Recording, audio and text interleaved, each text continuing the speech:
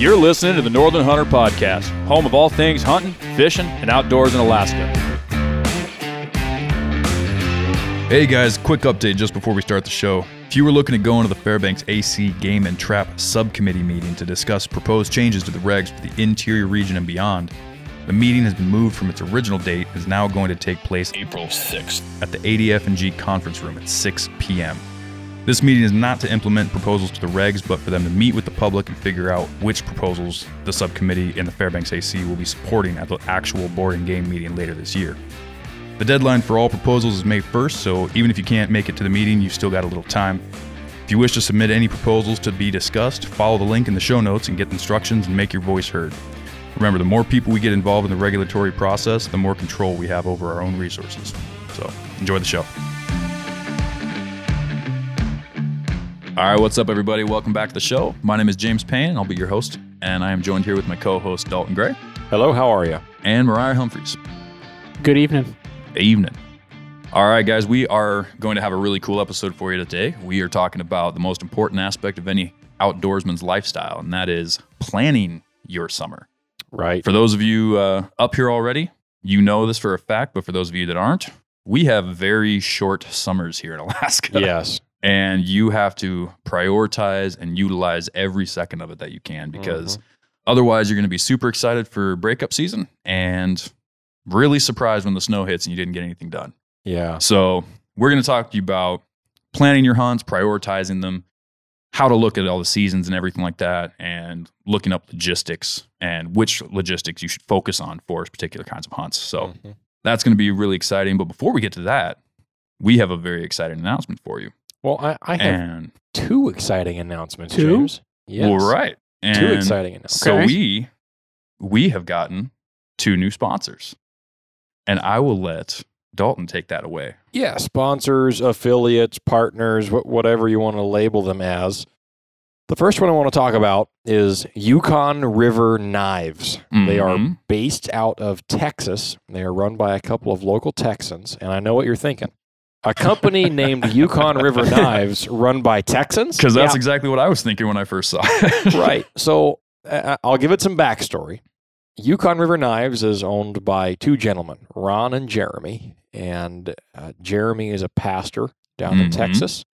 And Ron is a little bit older gentleman who has been in the knife industry for a long, long time, very skilled into that trade. And they are friends with the family of my guide buddy, Remy, that I guide with on a regular basis. And he's been my hunting partner for the last number of years now. And Remington's dad is a pastor in Alaska. And Yukon River Knives was founded with the idea that a good portion of their profits go to support the missions work of Remy's dad. Yep.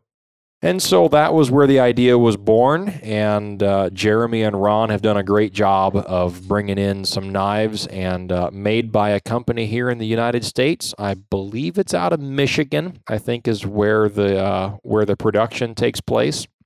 And then Yukon River has 3 flagship models of knives. They have the Hunter, the Small Game, and the ATK, which stands for the Always There knife. And the Hunter is your very traditional style of blade, medium size, not too big, not too small. I wouldn't have any issues taking apart a moose with that knife whatsoever. I've actually used it on brown bears before and on some black-tailed deer as well, and it works great. They have micarta handles on the Hunter and the Small Game. And it has a very good finish to it. It's got a little bit of texture to it, but it feels like a nice hardwood handle in your hand. It's very ergonomically fitted, and they're very good quality steel knives. And one of the best parts about this company, aside from their mission, is the steel quality and the edge retention. Remy and I have both talked about for years how impressed we are with the edge retention of these Yukon River knives. And the Small Game is a little bit smaller version, obviously, than the Hunter. It's a little bit more compact, and Remy has used it quite a bit, and he even likes it equally as much as the Hunter. Yep. He's used it on caribou and brown bears as well, even for turning toes. Yeah. And the Always There knife is a skeletonized handle, and it is designed to fit in the rifle sling that Yukon River Knives also makes and sells. And it has a little knife sheath built into the rifle sling, so it's literally always there. Yep. If you're a hunter and you have a rifle, which you do, Yeah. then you always have your knife with your rifle, and it's actually a pretty handy little knife. Yeah. I would say the blade looks really nice on that. Yes. So we will be testing not testing them, but using them in the field. All three of us will be using them on multiple animals this year, I'm sure, and for years to come. And one of the nicest things about them is their price point. Yeah. These three knives come in at a very affordable price point when compared to other knives in the industry. Yeah. Well, and I was going to point that out. Especially U.S.-based companies. If you're looking at a Benchmade or anything like that, I mean, you're going to be paying not anything more than that for these, and they're phenomenal. Yes. So yes, most of the Benchmade and even another company that's really come onto the scene pretty strongly in the last couple of years has been Montana Knife Company. They make great knives too, and so does Benchmade. And I have knives from Benchmade, and they are high quality and they do work very well. Yeah. But they are. I don't think I've ever paid anything less than 30% more than the Hunter costs for a Benchmade knife. Yep. And some of them I've paid well over double what the Hunter costs. It's not hard to do. And these Yukon River knives, they're, like I said, they're built very, very well, high quality knife, great company to work with, and a great mission to support. So the Northern Hunter podcast will have a discount code that'll be live by this, but by the time this show comes out, we're preemptively recording this by a little bit. But the discount code will be the Northern Hunter, and just like we've been advertising for the last number of episodes about Ryan Lampers and Stealthy Hunter, using the same discount code at checkout, that'll apply a generous discount to your Yukon River knife order, and it'll also help support our show and allow us to keep doing what we're doing. It helps support the show, and it really helps support this company. Yes. I mean, the one thing I like about this company is it just seems genuine. Yes. You know, I mean, when you're looking, they're very real people. In the hunting world, when you're looking at getting different equipment for different purposes, it's easy to get swamped up with these big companies and these big, industries, and kind of your knife is just another production that was, printed out, and you're whatever you're trying to buy. But this is like a legitimate, like real down to earth American shop, and they have a great mission. So they have a good price, but what is the discount amount? I believe it's going to be 15%. 15%, which is a very lot generous. More than most discounts are going to get you anywhere else. So we are really happy to be working with them. Now, just to give listeners a reference we were talking about prices. The Hunter is only $180. And the small game is $150, and the ATK is only $100. Yeah. And I can tell you from personal experience and from watching Remington use these for the last number of years, they are worth every red penny that you're going to pay for these knives, and much more. They are great knives. Now, Yukon River also sells the Sendero Bush knife, the Sendero Classic, the Kitchen Camp Chef knife, the processing knife, the Green River Skinner, which is more of like a fleshing blade that I will be using this year for brown bears for sure, the Companion knife, and they also have a Mini Ulu. They sell the ATK rifle sling that will go well with your ATK knife. Yep. And that sling is $150. Really, really high quality leather rifle sling. And then they have a couple of axes and hatchets available as well. And they sell a diamond single fold sharpener, which is what I use in the field to resharpen my blades while on a hunt. So go check out Yukon River Knives, YRK, at their website. They've got a really cool looking knife poster. We got to get one of those for the studio. Yes, they have a knife poster that we'll be adding to our decor. Yep, and that is yukonriverknives.com. Correct. Straight up. And if you just type that into your web browser, they'll be the first result to come up. Yep. And I'll put a link in the description. Excellent. Yeah. And then, like I said, at checkout, to get that discount through the show, just use the promo code The Northern Hunter, no caps, no space, Yeah. and you'll get that discount code.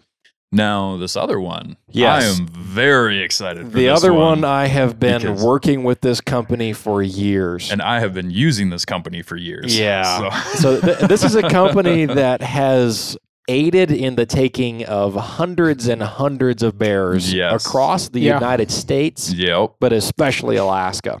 And we've all killed bears all using killed these bears. Yeah. products. Multiple bears. Yep. And the company is Batum 907 Lures and Attractants. Yep. We are really excited for this one.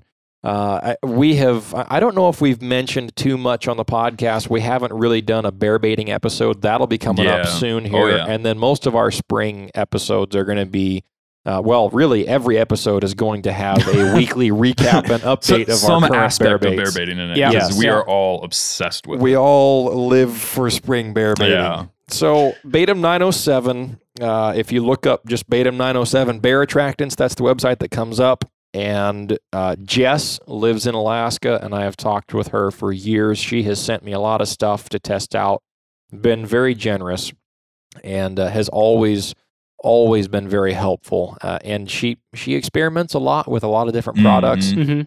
Well, the Uh, other thing that's cool is she works with local hunters too. Yes. To like figure Yes. out with them exactly what works. Yes, Adding more she's things. worked in great extent with Tyler Friel, doing a lot of Mhm. testing through him. I've used a lot of her stuff.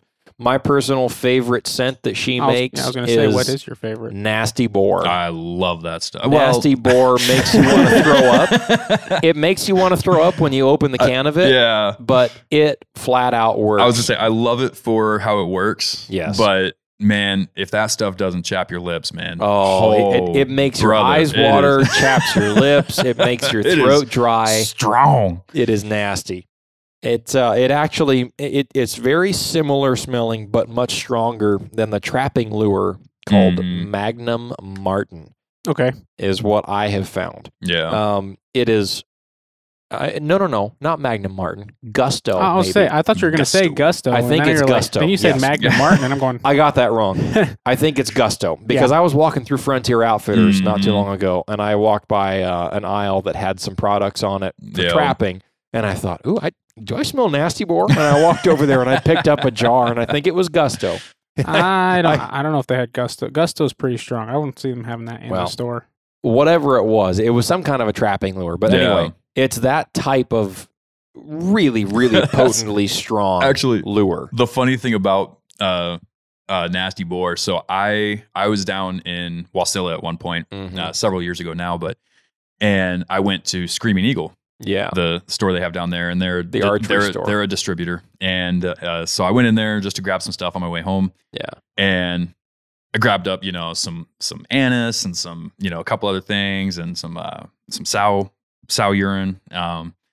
And man, I walked up and I'm like, man, you guys don't have any Nasty Boar, and they're like, they got these big eyes. They're like, you want Nasty Boar? And I was like, I would love some Nasty Boar. I'm And they're here like, for the good stuff. They're like, hold on, we got to go outside. Like they literally stored it outside in a Connex because Yeah. they didn't want it in their store. It's that strong. My So, first experience with Nasty Boar, Jess sent me a package. Well, she sent me a box several years ago now. And inside this box was several, about gallon size, I guess, and they were sealed, non-see-through, like foil type material Yep. with a Ziploc, and then they were sealed on the top. And inside was a small canister of something. And I had this in my house. And I thought, well, I wonder what's in this bag that's unmarked. And I opened it up. I didn't open the jar. Yeah. I just opened up the bag that contained said jar. Yo. And my entire house smelled like Nasty Boar for 10 days. So don't open it in your My house. wife people. got home later on that evening and she was absolutely floored. And she said, "Why does my house smell like this? What is that smell? Did the toilet back up?" It was a terrible smell. And So- I said, "No, I didn't know what it was." Yeah. And then after that, I would take that out to the bear bait, but then to store it, because I didn't use an entire jar at once, Mhm. obviously, Because you don't need to. And this was a nasty boar paste, I should say. Yeah. This comes in a little glass jar. Yeah, I believe she has the bait balls that you hang up in the trees. She Yes. has the spray and the paste. Well, and she has like the little crystals that you can get in the and that varies per 1 year bags. depending on what year it is. Sometimes she does Yeah. the paste, sometimes she doesn't. But I know that typically those are the So that paste, I would take it into the bear bait and then Mhm. freshen it up with a nice little stick and just put a little twig in there, mix it Yeah. up, and then put some of that paste up on a tree somewhere just to Mhm. get that scent in the area. And that's all you need. You just need a little bit. yeah. And I would, I want to take this stuff home, right? So I put it in a Ziploc bag and just threw it in the bed of my truck. Yeah. And I would get out in the morning to go to work every day, and my entire yard just smelled like nasty boar. So I tried and tried and tried to put that inside of something that it wouldn't smell through, Mhm. and I couldn't do it. My record, I got up to 10 Ziploc bags. Ziploc bag inside of Ziploc bag inside of Ziploc bag, and it still stunk like nasty boar. Yep. And it stunk so bad that if you even touched the Ziploc bags without gloves on, your hands smelled like nasty boar. So it works, people. Yeah. But that scent, it works awesome. It overpowers your bait. Yeah. And I can't tell you how many times I've had bears that are tentative about coming in, Mhm. and I freshen it up with nasty boar, and they show back up, and they just zip right in on a beeline. And it works awesome. Well, and I'm going to bounce off of that, and kind of the other end of it is the black bear sow and heat. Yes. Works really well as Yes. well. It comes in it's a little jar, or a big jar. She has 2 sizes, but it's the same concept. It's just a sealed jar, and you take it out there, and it comes in little gel pellets, basically. Yeah.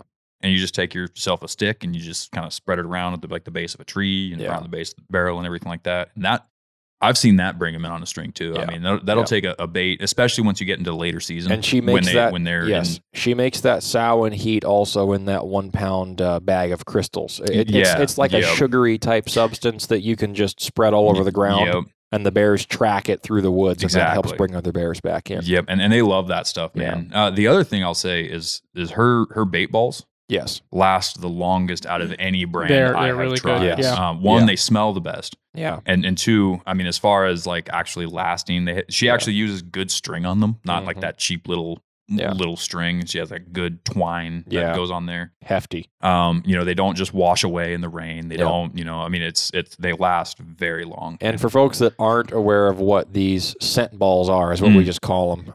A lot of times I just call them yo-yos. Mhm. So if you she imagine, has the big ones too. Yes, Yeah. yes. She has like it looks like an oversized wax ball. Yeah. It's probably 10 inches around, Something like like that, that. yeah. And that just hangs off of a string that you can hang up in a tree. Yep. I use the yo-yos a lot because I can just They're throw like them. smaller I and can lighter. throw them all over the place. Mm-hmm. But those, if you imagine like something, if you were to cut a tennis ball in half, Mm-hmm. it's 2 of those on either end of a string, probably 10 inches long. Something like that. And you take them out of the bag and you have them both in your hand, and you just throw them up into a tree, and they wrap themselves around a branch or something like that. Yeah. And then that, obviously that scent gets blown around in the breeze, and when it rains, it doesn't kill the scent. Yeah. The water drips off of those yo-yo ends, Mm-hmm. and the water drips down into the dirt, and the Mhm. bears eat the dirt. Yeah. Yep. I have seen them They love tear it. that dirt apart. And I have thrown yo-yos in trees that the trees didn't end up faring so well because the bears got to it. I've had bears rip trees down Yeah. to get to the yo-yos. We were just looking at a picture before Yeah. we started Yeah. the podcast of a tree that was torn down.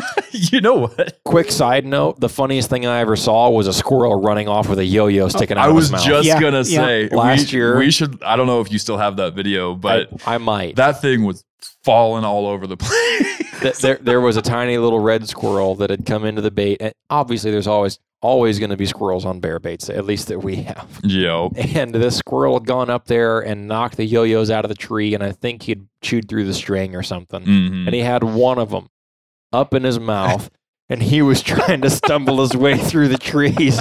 And you can't help but make commentary about this Right. while you're in the tree stand, just bored, waiting for a bear to come in. And I said, can you imagine when he gets that thing down in his little den and a bear finds it? He's going to have his whole house excavated by a bear. Poor squirrel, The man. poor squirrel doesn't know what he's doing. Oh, So, that was hilarious. I was going to say the kind of the stuff from Batum 907 that I really like. I love the products you guys talked about. yeah. What you haven't talked about yet is like the sprays and the Yes. berry smells and a lot of the sweet. yeah. Like you mentioned the anise. Yeah. And getting those in like the spray and the can of the gel. Yeah. Or Yep. like Paste. Yeah. paste or Yeah. it's kind of more of it's almost like a wax. It's pretty thick. Yeah. You kind of got to warm it up sometimes, but to get it out. But Yeah. Are you talking about the tar? yeah, that's it. Yeah, The tar. the bear yeah. tar. Yeah, the bear Yeah. tar. Yep. Yep. Yep. And that that's- stuff's awesome. I love That's that really stuff good, for the early baits because that's what they're looking for Mhm. early in the spring, and it gets those Mhm. really sweet. You know, she's got the blueberry and the. She's I got don't remember what all the smells are, but- Frostbite, I think. Is that a new one? I mean, she's got like It's 15 it's different. new as of a couple Yeah. of years ago. It's been a few years since Um, I've bear baited a lot. I'll so. look. But anyway, though, yeah. So we are partnered with Batum 907. We don't have a discount code through them, but we are partnered with that company, and we are really excited for that. Let's see here, bear tar in a quart.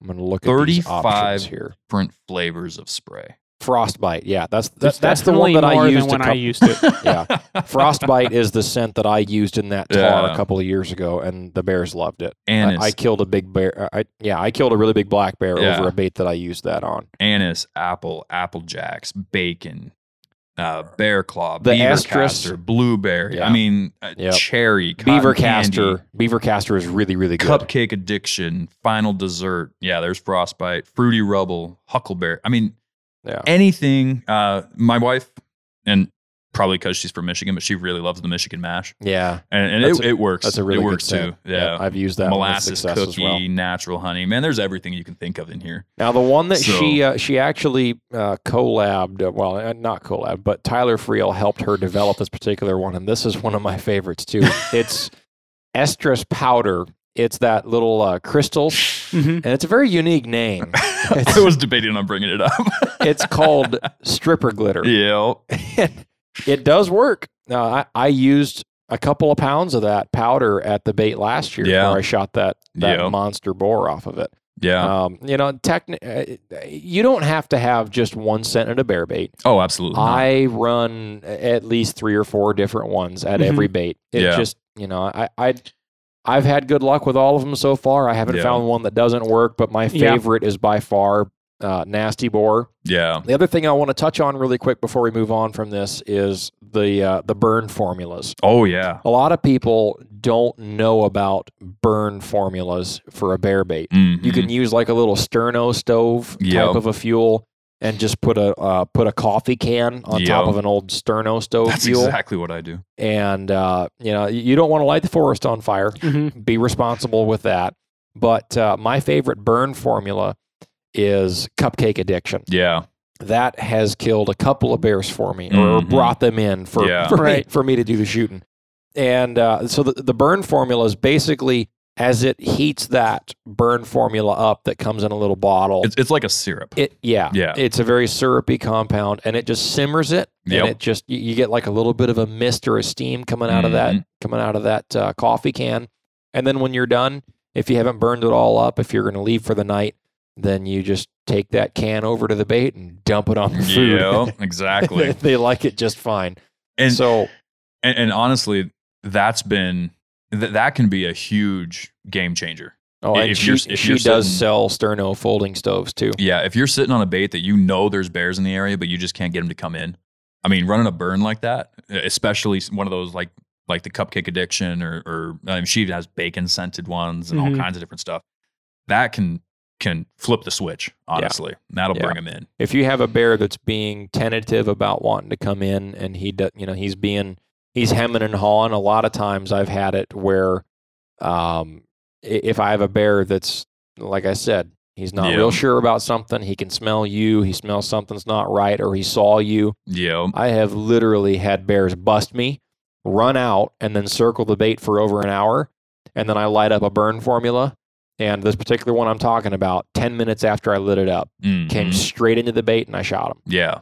So And it's kind of an improvement. If you've talked to old time bear baiters, a lot of times they would use honey or things like that, Honey or bacon. Yeah. things like And those were always really good too. always really good. And this is just kind but of these work better. one. It's a little bit of an improved formula. You can get more scents and more variations, but the other thing is it's a little bit more, I guess, packable. But yeah, it comes it's designed in a nice, comes in what, a bottle or something? Yep, little. I think it's a have 16 to, ounce bottle, and it's advertised to burn for. I want to say it's like 8 hours or some crazy. Oh boy! So what you do is you fry your bacon. It's longer eat than your the bacon, sterno. It's and longer then than you the get the sterno bacon goes for. smell from 907 and put it on there. Yeah. Or mix and match. I have to correct myself. I said that she sells sterno stoves. She does not. She had a picture of them in one of the ads for the burn formulas, and I spoke too soon. But anyway, so yeah, go check out the Batum 907 attractants from the local Alaska company and order what you need for your bear bait. Now is when you need to be ordering products for baiting season, folks. We'll obviously have a link in the description, but it's Batum907.com. That's bait as in a bear bait. EM907.com. Yep. And go buy whatever you need. Yes. So we have a discount code with Stealthy Hunter. We have a discount code with Yukon River Knives. Mm-hmm. And we are sponsored by Batum 907. Batum 907. Yeah. Yes. So we are They're really so excited. Good, you don't even need a discount code to buy them. No. Well, and again, it kind of goes back to like with Yukon River Knives, being a good down to earth American company. I mean, it's not a big production. Right. It's not something that's mass produced in some other state. It's made in Alaska by Alaskans. Yeah, I was actually wanting to park on this just for a minute about our podcast has done better than I think any of us had projected. A couple of months ago. Probably. Yeah. We have grown a lot faster and gained a lot of listeners, and it keeps on growing, and we can't say thank you enough. Oh yeah, to all of you listeners out there. We love you guys, and all the support and the feedback that we get. Yep. And so I have reached out to these companies for partnerships and affiliates that we share values with. Yeah. And it's important to direct our listeners to companies that are like-minded with us. Right. And these companies, and really, I'm going to go ahead and say, any company that we partner with, it's not just we're partnering up with people just because we want income or to be recognized or to try to grow our brand just because they're popular. That'll come. There are popular brands out there that we won't partner with because we don't share values with them. Yep, exactly. And even if they make a good product, if the company isn't up to par with what we want to be associated with, then we're not going to partner with them. Exactly. So any company that we partner with, you can have confidence that they are good folks. They're trying to do the right thing. And they make high quality products that we stand behind. Yep. We use their stuff. Yeah. We're not going to partner with somebody that we don't use their stuff. Yeah. So anyway, just kind of a short spiel about that. So we are really excited for these companies, and we have some more things in the works that we'll announce here in the next few episodes. Yeah. Once it comes to fruition. Yes. But while we're on the subject of how good the podcast is doing, I just wanted to say thanks for those who have left reviews. Who have left, thrown some stars up there. If you're listening, and I know there's a lot of people who do listen who haven't given a review or given a rating because there's not that many ratings. I saw like 15 on Spotify, which is cool. We got 15 5-star ratings on Spotify. Nothing less, so that's good. But it really, the way that podcasts are put into algorithms and like what pops up for people that they don't listen to, like if people listen to hunting podcasts, ours isn't necessarily going to pop up based upon listens it gets. That sounds crazy, but it really a huge thing, especially on Apple Podcasts, is the number of 5-star ratings. And so the more it can get, it's not that hard to do. Jump on there. It'd be great if you would. You don't have to. We're not going to be mad at you if you don't. But it would help us out tremendously. All you got to do is hit the 5-star button. Even better if you want to leave a comment on why you like us, or if you had a problem with us, let us know. And that'll help a lot more people find the show. It'll help a lot more people get the information. Another great way that we would appreciate is share it with your friends. Absolutely. Of all of our listeners, a lot of folks have reached out and said that they love the show and they've told all their friends about it. We appreciate that. Keep doing that. Word of mouth is very powerful. Yes, it is. Yeah. Yes. All right, folks. We all know that one of the most common mishaps in hunting is damage to your rifle scope. Last year, I found the solution to that problem with the Stealthy Hunter rifle cover. It wraps around your scope and action securely to protect it from getting knocked off of zero or even severely damaged. Stealthy Hunter also has a glassing pad and a wide variety of supplements for the outdoorsman, such as protein powder, CBD products, turmeric, and gut health supplements. They also make a lightweight trauma kit weighing in at just 14 ounces that includes everything you need and nothing you don't for all of your backcountry medical emergencies. To shop all of their equipment and supplements, go to stealthyhunter.com and enter the discount code at checkout, The Northern Hunter, to save on your order today. All Stealthy Hunter equipment is proudly made in the USA.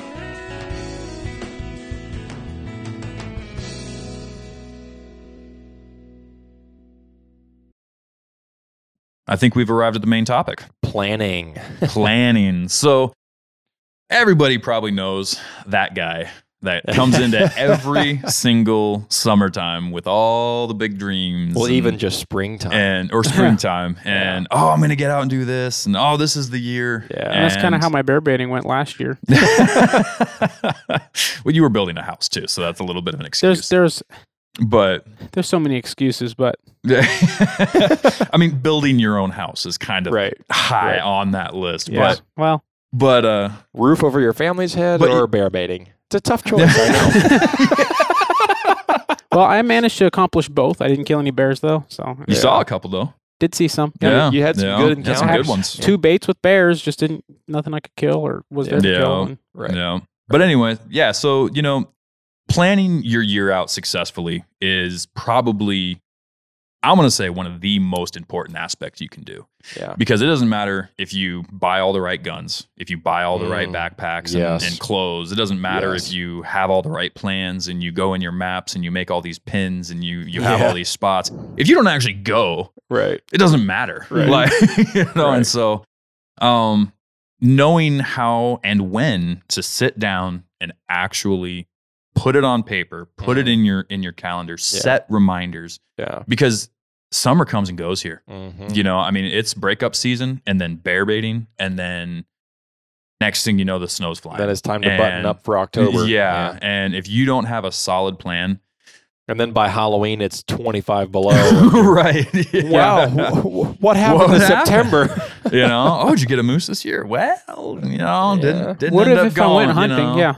So, so with that, I'm going to say the very first most important aspect is get a calendar. And when I say that, I'm not talking about using your phone. I'm not even talking about using your laptop. I mean, go out and buy yourself a paper calendar because, and I'm going to explain why. I'm getting some weird looks here. So one, for all you young bucks out there, you might actually be able to use the digital calendars a little bit easier. But for us elder millennials, it's not that easy. There's one elder millennial and elder millennial. So, but the reason I say to use paper is because, one, it allows you to multitask a little bit easier.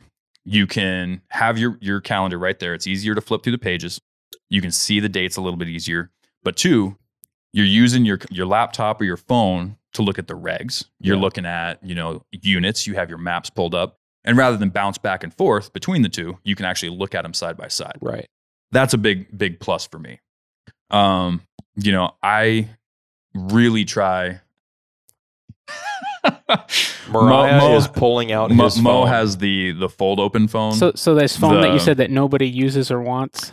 I didn't say nobody uses or wants it. That's kind of what you implied, though. I said it takes crappy pictures. Actually, it takes great pictures. But, I'm sure it does. You just can't send them to anybody. Yeah. Can you airdrop those to me? No. No, because I don't use a phone that's locked up by a communist company. But. Ooh, shots fired. Back to the calendar. But anyway, it is very important to write these things down. And once you get them written down on the paper calendar, I'm not saying use that throughout the year. You can then transfer that information over, but it allows you to see where things overlap, to pencil things in and erase them as needed. And you can set reminders because Alaskans don't sleep in the summer. Yeah. We sleep in the winter. Yep. Right. And once you're go, that it's so easy to have a weekend come and go doing something else, especially when the rest of life starts getting in the way. You know, you've got your job, especially if you work construction in this state, because the building season is the same as the hunting season. Yeah. You know, you've got family things that are going on, which obviously take, you know, some priority, but you know, you've got, you know, just any number of things that can get in the way of your hunting.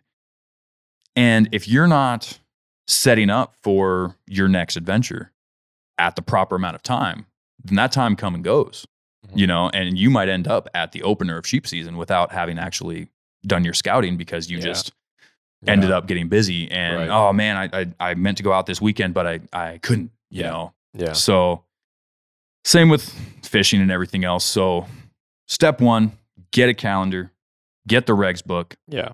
Get a map system, whether it's onX or Go Hunt or anything like that. Something you can look at not only where you're going to be, but have access to which unit it's in, you know, the trails that are in the area, things like that. And just sit down and dedicate an amount of time this time of year, you know, and preferably before this, honestly. This is kind of coming out a little bit late for what this is, but we've just been talking about other stuff. And that's honestly step number one, is just prioritizing the fact that you need to put it on paper and make a plan. Yeah.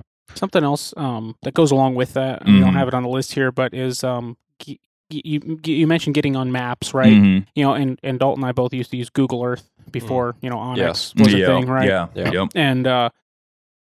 And you know, we would figure out a way to keep it. It would like download it, but if we didn't close it, it would still be available. Right? Oh, right. But what you can do now is get onX or Go Hunt, whichever you prefer, and you can, you know, pay the subscription, even if it's the cheapest one. You can use the maps then, right? Yeah. When you're planning your hunt, obviously you need your pins and all the e-scouting stuff. We're not going to get into that today, but with the calendar, obviously location, but not just that. Download the areas you're going to hunt.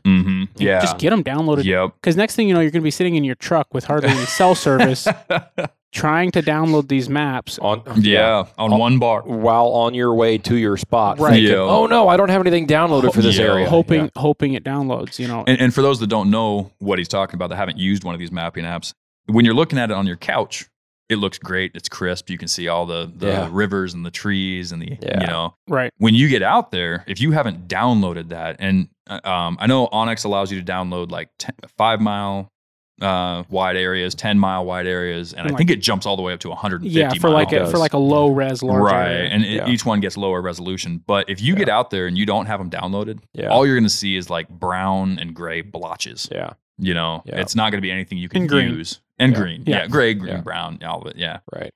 But anyway, that I just wanted to point that out. Like, and what I usually do is I download, if I know my specific location, I download the high res, the 5 mile or whatever it is. I don't remember what Go Hunts is. They've got like low, high res, whatever it is. But I download the high res in the areas where I think I might want to ever go, whether on foot or on my wheeler or whatever. I think I might step foot there. Small chance, that plus some more. Yeah. And then I always grab a large area, like the 100 mile on onX. I'll just grab that whole thing. That way, if I go outside that area, I have at least an idea of where the rivers are running, and I might be able to make out a little bit of a trail or something, or a hill. Exactly. And then I'll have like the, you know, the hybrid with where you've got your topo lines overlaid. You'll have that too. Exactly. Right? Anyway. Yes, that's a great point. You know, I think we've all been there, where we're on our way out of town to go somewhere, either for bear baiting or whatever. And you know, moose hunting, sheep hunting, whatever it is, and you get an hour out of Fairbanks, you start to lose cell service, and you go, I don't have anything downloaded, and then you pull over on the side of the road, and you've got 1 bar of LTE, and you sit there for an hour trying to get the stupid map to download. And you sit there for a half hour or longer trying to download your maps. Funny story, I was actually flying out to a hunt at one point, and that hit me, and I went, you know, that deep, you know, like I don't have these downloaded, and I'm about to get dropped off here. And we hit a pocket of service while flying, and it was just enough. I was able to get that 5 mile. I just centered it on my pins, and I just downloaded it, and like it barely. That's a crazy thing too, because I've spent many hours e-scouting an area, right? Just poring over the maps before bed when I should be sleeping and all that stuff, right? And then it's the best time for it. And then I spend those hours and hours and hours. but it never crosses my mind to download till. Yep, exactly. Right. Or better yet, if you use your laptop for your e-scouting, which I recommend. Oh, it's amazing. Oh, yeah. It's way better than your phone. Yep. And you look at it on your laptop and you're like, all right, yeah, I'm going to do this. I'm going to do that. You're using 3D on your laptop. Yeah. And it all looks great. And then you get out there and you get out into your area and you want to pull up your maps and look at it. And I didn't look at it on my phone and download it. Yeah. Yep. Now, can you download it? Like, let's say if you go on the Go Hunt desktop, can you download an area that will then show up on your app? I don't think so. That has to download to your phone through the link. No, it's got to be downloaded to your phone. It's got to be to your phone. Okay. Yeah. I didn't know if it was to your account or to your actual phone. It'd be cool if they let you download on your computer, but I don't think they have something like that. So yeah, because I know it saves your downloads, but I didn't know if it. Yeah. It just saves them so you can download them later. Yeah. That's why Mo's the tech. I like the idea of using the actual calendar. I'm not against that. I am old school in a lot of ways. I have expressed that in a few different ways on this podcast. I'm a little bit set in my ways, and as far as a calendar goes, I think that's a good idea. Mm-hmm. Just something really that you see every day when you walk by it in your living room or on your refrigerator. And you have hunts marked off, and this weekend is for this, and next weekend is for that. Well, and don't get me wrong, I highly recommend transferring it all to the calendar on your phone. Yeah. Because then you can set reminders for 3 weeks in advance. Mm-hmm. So if you know you're going to be going dip netting on this weekend with your friends, you can get a reminder 3 weeks in advance that, I need to start getting all my waders out. I need to get my nets out. I need to make sure I don't have any holes in them. I need to make sure I've got, check my waders for holes. My trucks got good maintenance on it. Well, and that's another thing too, is a lot of guys that use their vehicles for access and use their four-wheelers and whatnot, whether it's your truck or your four-wheeler or your side-by-side or your Argo or whatever tool you use to get into your area. Now's the time of year when you need to be really looking through all that stuff and making sure it's all in good tip-top running order so that you don't break down on the way to, or even better yet, during the work week before you head out. Right. You can't even start to get out somewhere. Yeah, I've got to pull my wheeler in the shop here soon and go through it because I had some issues with it last moose season, and I don't want to have that when I'm sitting at the bear bait. Or trying to get to the bear bait. Get there, You get halfway there, and then you're stuck, and now you're a mobile bear bait. Yeah. Or trying to leave. And you're still going to go in because, you're committed at that point. Yeah. But You ain't turning back. The wheeler's sitting there. I'm walking. The wheeler's going to stay. Yeah. Eat it up, bears. Eat it up. But the perk of using the actual calendar is that as you're planning, you're not bouncing back and forth between apps. You're not. You have a nice visual. You have a nice visual. It's right there next to you, and you can just write it out with a pencil. And if something doesn't work out, let's say you have some overlapping plans, you can just erase it out of there, and you're good to go. And then once you get the finalized, beautiful, wonderful version, then you transfer that onto your phone. It's funny because I've heard of a lot of people say, get a paper calendar for a lot of things, right? And I've tried. Yeah. I never look back at it. I never even hardly take the time to look at it. And and you know what I do? And it's, everybody's different, but for me, it's kind of, and this may sound crazy, but it's never really led me wrong on anything that was important. Mm-hmm. I've got a calendar in my head. Once I've looked at dates and think about something, it's kind of locked in. It's prioritized for that point in my. I'm thinking about that. I'll pull out my phone calendar to look at dates and be like, okay, on that date I'm doing this, so by this time I need to do that. Some minds work that way. I am that same way. That's why even on my phone calendar, I have stuff that we were talking hunting plans for this year just in the last couple hours. We've been sitting here getting ready for this show. And I don't have anything marked down. Mm-hmm. That doesn't mean that I shouldn't get a calendar just to have in the kitchen to look at as I walk by it and then add new things and subtract other things. Mm-hmm. That wouldn't be a bad idea just for like a refresher for things that are way out there. But once it gets inside that month, I know what I'm doing and I know what days I'm doing. Yeah. And maybe we're just, young and everybody's and the old guys are listening to us.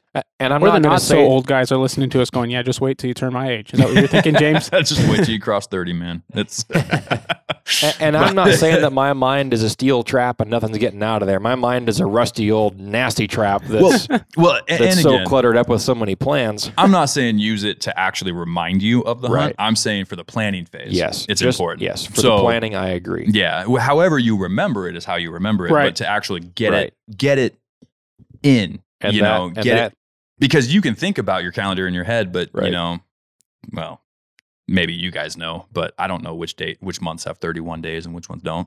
I do. I'm sure you do, but school was a long time ago for me, brother. Well, it was long enough ago for me too. But anyway, I think this kind of leads into our next point. It does. And that's how to prioritize hunts. Prioritizing. And a lot of people out there, you know, they work a 9-to-5 job. We all do. Yep.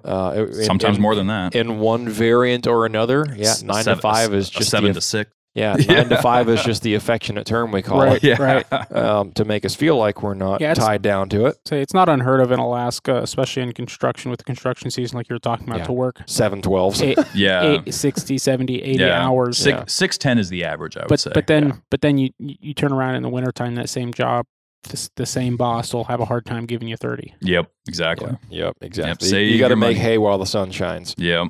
But so anyway, prioritizing hunts. Mm-hmm. You know, with that in mind, a lot of people that have day jobs, most of our listeners do. Yeah. There are very few people that have the ability to just take time off whenever they need to, and they have a finite amount of time off. Yeah. Yeah. And you have to think about, well, if I only have 2 or 3 weeks of time off every year, and I'm going to save that for spring and fall. Yep. Most folks can bear bait inside the bounds of their work schedule. Yeah. Whether it's just evenings and weekends, you know, or even if they work 6 days a week, they'll run out to the baits on Sundays. Right. And it's easy enough to do a 2-hour drive after a long day, go out, check the bait, drop off some dog food or whatever, and hightail it back home. And 2 hours is a very general term. We're not saying that our baits are 2 hours away. Right. Just wanted to throw that out there. I wish. Yeah. No, my bait's about 10 hours.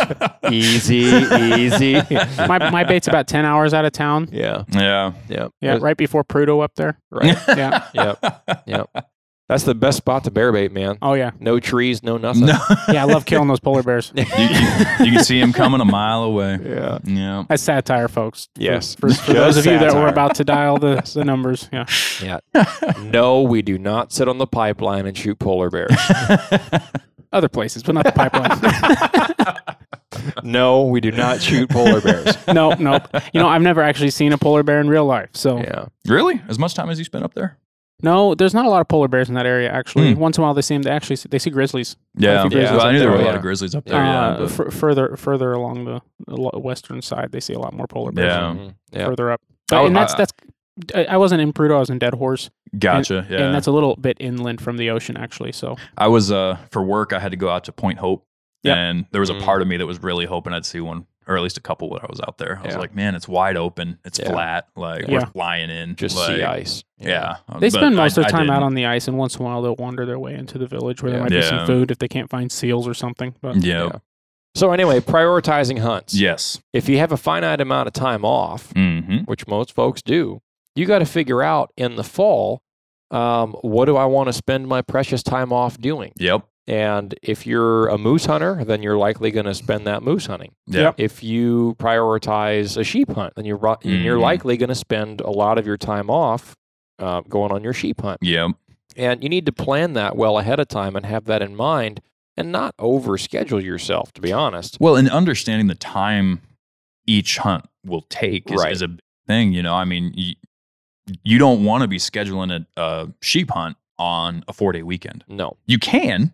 Yeah. You know, Good it's luck. just not necessarily the best idea. Yeah. You know, you want to be out there for a week. So if you only have 2 weeks of vacation a year, and some people aren't even that lucky, you know, you've really got to think about how to spread that out and make it count for everything it is. Yeah, absolutely. You know, the other thing with prioritizing is figuring out what is important to you in your hunting life. Right. You know, I mean, are you primarily a meat hunter that's trying to provide, you know, good meat for your family? In which case, you'll probably want to focus more on moose. You know, moose, caribou, things you can go out and get that are either high yield or, you know, fairly easy to get.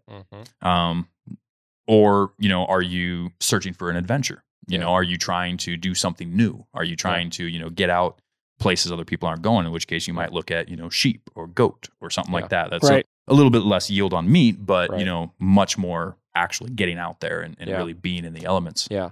And not to say that you can't do that with moose hunting, because a lot of folks do that, but a lot of folks don't get that far out relatively speaking. You wouldn't want to with a moose.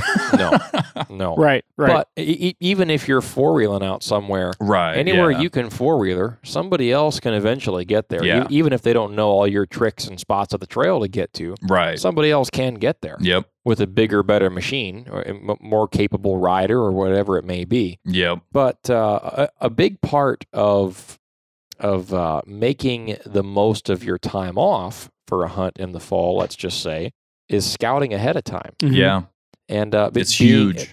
Making the most of that time off and being efficient. You don't want to take 2 weeks off and then go try a brand new spot that you've never been to before, and then find out that a mile into your trail where you wanted to get, there's a raging creek that you thought was a little trickle on the maps. You only looked at it on onX. Right. Yeah. But turns out it has 10-foot steep wall banks, and it's about a 15-foot deep slough that's just white water just ripping through there, and you ain't getting across there. And, that's oftentimes why it takes people years to find their primary spots is because, it takes years of that scouting unless you just get lucky and, fall into one of these places. But typically, if you fall into one of those places, so did a lot of other people. Right. So, I've done a lot of like Hail Mary 2 days plus a weekend hunts, either with you, Dalton, or with other guys. Just, call them up and say, hey, man, you want to take a couple days off? And I saw this hunt that was available, and it's at different days than the regular season. We were already had plans for. Yeah. You want to go hit this? And the problem with that is, done no scouting. Maybe haven't even been in that area before. Yeah. Right. So, well, and arguably, that's probably how everybody starts. It's where a lot of people go. And you know what? And I can tell you some really awesome places, great access, beautiful country. And there's no moose there. Right. Or caribou or whatever it is you're looking for. Yeah. Like, and spent a tremendous amount of time looking and finding what looks like amazing spots. Yeah. But it's just not the right country. Yeah. And it was really, I wouldn't say it was a waste of time, but if I had, I was thinking about that same hunt in the springtime because I had that's when I was looking at the regs, right? Yeah. Right. Called my buddy up a week before we went out and said, hey, let's go do this. Yeah. If I had at some point, and at that time in my life, I had the time, took a weekend because that's all it takes to scout is a weekend. Yeah. Most of the time. Depending on where you're going. 1 or 2 days, maybe 3. If you're scouting a sheep spot, usually it's a little bit longer, but anything else, you can usually hit fairly quickly. Right. And get, either talk to people. If you're flying in, talk to people who have been there. If you're not flying in, ride, hike, whatever you got to do, and look. See what's there. Yeah. And that's huge. I mean, honestly, because if it's good, you're going to know it's good. And then you have something to look forward to. But if it's bad, you just saved yourself a failed hunt. Right. Because now it's bad, you can look on to the next place. Well, and it doesn't even have to be a different hunt. Like you said, I mean, there's units in Alaska that, have, special seasons outside of the normal, and you can still look within that unit, just maybe a different part of the unit. Right. Maybe that, this valley looks great on onX, but it's not. Once I got there, it's beautiful, but the moose don't seem to like it. Yeah. And that's huge. Yeah. And that'll save you tons of time and honestly, tons of heartbreak. Yeah. I mean, I had a great time. Spent a lot more time in the woods. Like I did 1 year, I found like 2 or 3 more hunts and hunted my normal moose season. My normal 2-week hunt, right? Yeah. Yeah. And I hunted a hunt beforehand and I got back to town and called up a kid that I knew, would have time to go and was like, hey man, you want to go hunting? And we didn't see any moose in like 3 days. Right. Yeah. Right. And we were camping out there and covering a tremendous amount of country and wide open spaces type areas and saw, 3 tracks and heard 1 twig break that we think was a moose when I was calling one time. It's like, no wonder this place is open for 30 days, right? Yeah. Those places normally have, There's a reason it's open for 30 days because there's not very many moose in there. It's hard to find them. Yep. Yeah. Or they're hard to get to where the moose are, right? Right. But, the big thing to take away from that is just plan around what you have. Find out what you have for first off, I mean, I hate to say it, but it's a true thing. If you work in some of these construction jobs, they might say you have 2 weeks vacation a year. Yeah. But when you ask to take that 2 weeks off in August in to go time. chase or September, sheep, or September, when the snow's around the corner and they're trying to finish up their project, or everything's in full swing and people are working 60 to 80 hours a week. And you want to go tromp around in the woods. And we've all sacrificed hunts because of work before. Your boss isn't always going to understand. And so you need to figure out, not only do you have the time, but is it going to compromise your life to take the time?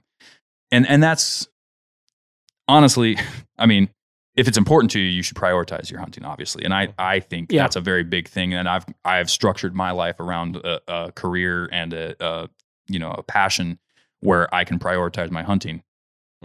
Because of that, because I've worked those jobs where it's not a priority for the people in charge, and it's not a priority for you then, because now the person in charge, you know, you have to follow their priorities, and but that's a big thing, you know. And so not only figuring out your needs or your family's needs, but also your ability to get out there. You know, this is going to sound crazy, but I was, I think, 18 at the time. I quit a job one time because I knew I wasn't going to get time off for moose season. I remember that.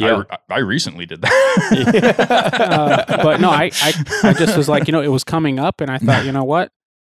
The people I worked with wasn't bad, honestly.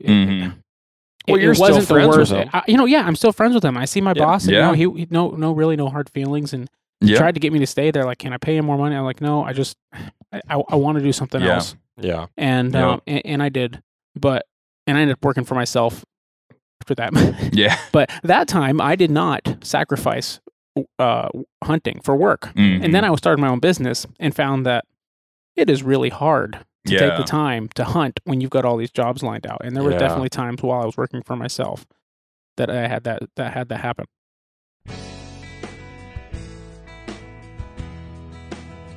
All right, folks, I want to take a second to tell you about a product I found this last year and have absolutely fallen in love with. It's the Stealthy Hunter rifle cover. I used one on a recent black-tailed deer hunt in southeast Alaska, and it did a great job of keeping the saltwater and debris out of the action and also protecting the scope on my rifle from getting knocked around and damaged. On top of all that, the carry handle made it easy to transport the rifle to and from the boat during the hunt. When it got wet from rain and ocean spray, I hung it up at camp to dry at night, and it was always dry in 20 minutes or less. Stealthy Hunter also offers a wide variety of nutritional supplements for the outdoorsman, such as CBD oils, essential vitamins, turmeric, and bone broth. In the gear shop, they also have a lightweight first aid kit, glassing pads, and stuff sacks to organize your gear and your pack. Go check out Stealthy Hunter's website and use the code TheNorthernHunter at checkout to get a discount on your order today. All Stealthy Hunter equipment is proudly made in the USA.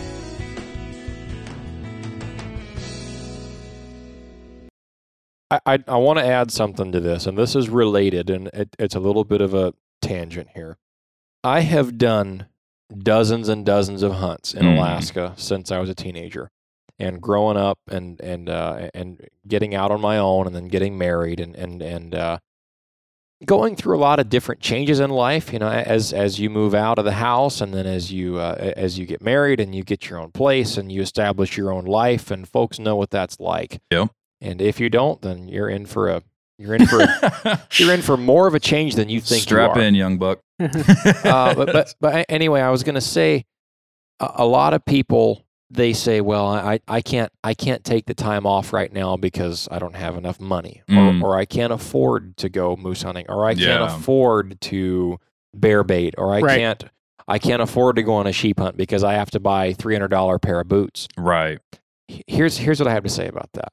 Okay. I have been in those shoes many, many, many times where I'm going on a hunt and I look at my bank account and you know, right now, I'm not in that position. Right. I've become a lot more responsible. And but back in the day, years ago, I would go on a hunt and I'd look at my bank account and I would wonder, man, how am I going to pay for this? I mean, even just putting fuel in my four-wheeler in my truck. Yeah. And what if something breaks? I don't have enough money to get a tow truck to get me home. Yeah. I'm going to have to call somebody with a trailer to come down and get me. And nothing ever happened to that effect. I remember those days, man. Nothing ever happened to that effect But you didn't get evicted. You didn't lose your truck. You didn't. But $15 in the truck, $5 in the wheeler, and it was enough for the. You're thinking, man, I just got paid and I just blew it all on Beta 907 cents, dog food, a box of shells, and gas. And because we were prioritizing dinner at the gas station. You're literally at the gas pump going, all right, I prepaid $50. Mm-hmm. I'm going to put $41 in the truck, and then I'm going to put $9 in the four-wheeler. I'm not kidding you. You can't make this stuff up. We've been there. Mo and I have done this multiple times. Yeah. Did do that multiple times. Yeah. We do not do that. Not anymore. Not anymore. And I'm saying this. This was a long time ago. But now, I don't remember what I was going through then. Yeah. I don't remember the hard times that I had. I don't think, man, I shouldn't have went out to that bear bait and gone out hunting that night because I only had shouldn't have killed that bear. I only had exactly. I only had $200 to my name at that time. Yeah. I don't remember that. Yep. No way. But I absolutely remember sitting at that bear bait shooting a big bear. Right. Or I absolutely remember going on that caribou hunt and shooting some caribou. Yep. Yeah. Or going on that deer hunt, traveling to go on a deer hunt, mm-hmm. and not knowing how you were going to pay your bills when you got home because you spent it all on your trip. I've literally spent my last dollar on a hunt. Yeah. Now, this all being said, your family is a higher priority. Absolutely. Yeah. I don't think absolutely. As if you're a married man that has a wife or wife, or woman, or a wife and kids that you've got to support, never put your family in a bad situation. Right. Yeah. We're not saying that. We're talking about our single free days where all we had to care about in the world was our pickup truck, our four-wheeler, and our rifle, and what we were going to use it to kill next. Yeah. Yep. Okay. And in those times when you have that freedom and you have that ability, Mo and I talk about this all the time. Mm-hmm. We are slammed busy as it is. How did we find time to do as much as we did when we were teenagers together? Because Mo and I were literally all over this state hunting, all over the place, from one end to the other. I was working 70-hour weeks, and I still somehow managed to spend like 30 hours a week in the woods, probably. How much did that stock in Red Bull cost you? Oh, man. Dude, Red Bull is the fuel of my life, and it has been since I moved back to Alaska. Yeah. You know, and I'm going to bring in kind of an addition to that. Not the Red Bull thing, but you know, like what you were saying with Red Bull gives you wings. Like what you were saying with not remembering the financial hardships. Yeah. I mean, I'm sure everybody knows now, but you know, I was in the military, and that's how I got to Alaska. I got stationed at Fort Wainwright back in 2009. And when you're in the military, you get a very deep sense of mortality. You know, there's something about writing your own will when you're 19 years old that just sets it in stone that I'm not going to be around forever. Yeah. You know, you kind of lose that youthful immortality feeling. And that's kind of played into how I look at hunts and hunting. Yeah. And I'm not saying that in a negative way. But what I'm saying is you've got to look at how many moose seasons do you have left? Yeah. At best, if you are a 30-year-old man and you're planning, or woman, and you're planning on being out there shout out until you are, let's just say you're going to stay very fit and you're going to be hunting moose until you're 65. Yeah. You know, a lot of guys do it. A lot of guys do it. I know a lot of old timers that they're in their 60s and they go out there and kill moose every year. Yep. That's 35 moose. That's it. Yeah. Count it like that. You know, it's not a infinite number of moose seasons you get. It's not an infinite number of sheep seasons you get. Right. If you skip going on that sheep hunt this year because, well, I don't have all the right gear. And I don't know if I can afford a new tent. It. Yeah. You know, it's this. Well, you can do like Dalton did, where he bought the new tents and stuff. I just went with all my old gear. well, what I'm getting at is time is finite. Yes. And if you make it to 65, you'll get, you know, starting from 30. Yeah. You'll get 35 moose seasons. And that's if you make it to 65. Yeah. Who's to say you're not going to have a bad car crash in the wintertime, Right. in 3 years? Who's to say something's not going to happen that debilitates you for whatever reason and you're in a wheelchair? Right. There's not, it's not guaranteed. And like so many other things in life, when you understand that and you know it, that really helps bring the priority to light. Mm-hmm. I don't want to be 50 looking back saying, man, I could have had those other 14 moose if I just got my act together. Yeah. I want to be 50 looking at a wall full of moose racks. I want to be. Life is a finite resource. Yeah. And this is a really good point, and I'm glad you brought this all up. Mm-hmm. All of our priorities are in this order, and I know this for a fact because we're all very good friends here, and we can speak freely about this. It's God, family, and the outdoors. Yeah. Yep. As it should be. That in that order. Yeah. And the finiteness of life, like you said, as you get older, you start to think about. We were talking before we started recording. Mo and I were talking about an old bear bait that we had that we didn't realize it was 5 years ago, and we were looking at pictures like it was last spring. Right. Yeah. 5 years goes by like that. Yep. And someone put it to me this way. I know an individual who their parent, one of their parents passed away at an old age. They passed on, and they left this individual that I know a large life insurance policy. Mm-hmm. And you know what they did with the life insurance money? They went out and bought a brand new boat. They went out and bought a new rifle. Yeah. They paid off their house. They settled all their debts in. Yeah. And that person lives outside. Yeah. Yeah. And I asked him, I said, man, you could have invested some of that. And he's not a young guy either. Mm-hmm. But you know what he told me? He said, Dalton, when I'm sitting in my deathbed or when I'm too old to go hunting, I'm not going to wish that I had more money in the bank. Right.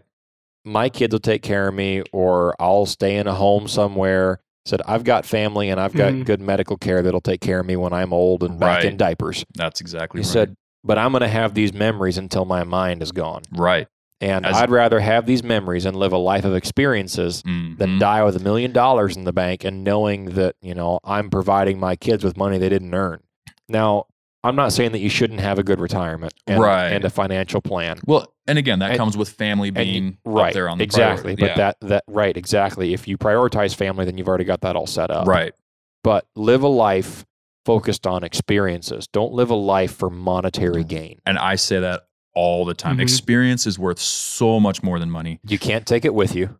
And you can't take the things it bought you with you either. Right. And in many cases, the things you bought you aren't going to make you as happy as you think they are. Yeah. That brand new truck, it's not going to make you happy. Yep.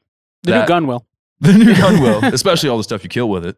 Focus on experiences. And for all the things that we talk about with gear and all this new cutting edge stuff, I'm telling you, if you're a fella that lives in Alaska or anywhere that wants to hunt Alaska someday, don't let the cost of entry deter you. Right. If you can afford the proper equipment and the gear that we talk about on this show, then that's great. Knock yourself out and buy it all. Yeah. And if you can do that, then that's great. And there's nothing wrong with having the money to do that.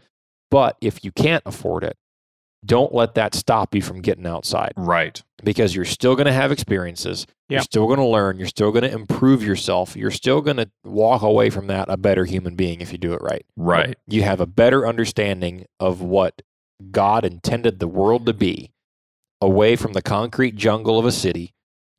There is something special about going out and being away from your smartphone for 2 weeks. That is a huge thing, actually. That bothered me so much when I got back into town this last fall after being gone for a couple of months. I don't even think I turned on my phone for quite a while. I mean, through that entire day. And my wife asked me, she said, well, how many emails have you gotten? Or how many phone calls do you have? And I said, I don't really care.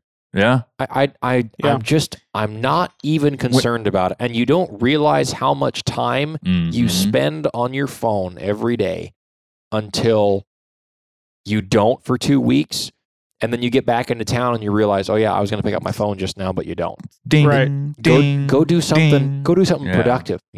Read a book. It's amazing what happens when you unplug. Say even for your mentality, for your even for just like your body's clock. And I hate to use the word, but it's therapeutic. You come back. Sure. Yeah. You come back. That's a great word. Revived. You feel like you experienced something that lasts. Yeah. It's not this instantaneous, instant pleasure, scroll through an app and watch little short videos of stupid nonsense. Yeah. That completely deteriorates your attention span. Well, the world is a appease me now mentality. Right. It's such a short attention span. People can't grasp something with real depth to it anymore. Yeah. And that's a shame, because that's what makes the greatest people that ever walked this earth the greatest people that have ever walked the earth. Yeah. Because they had a life of experiences and they lived a full and rich life.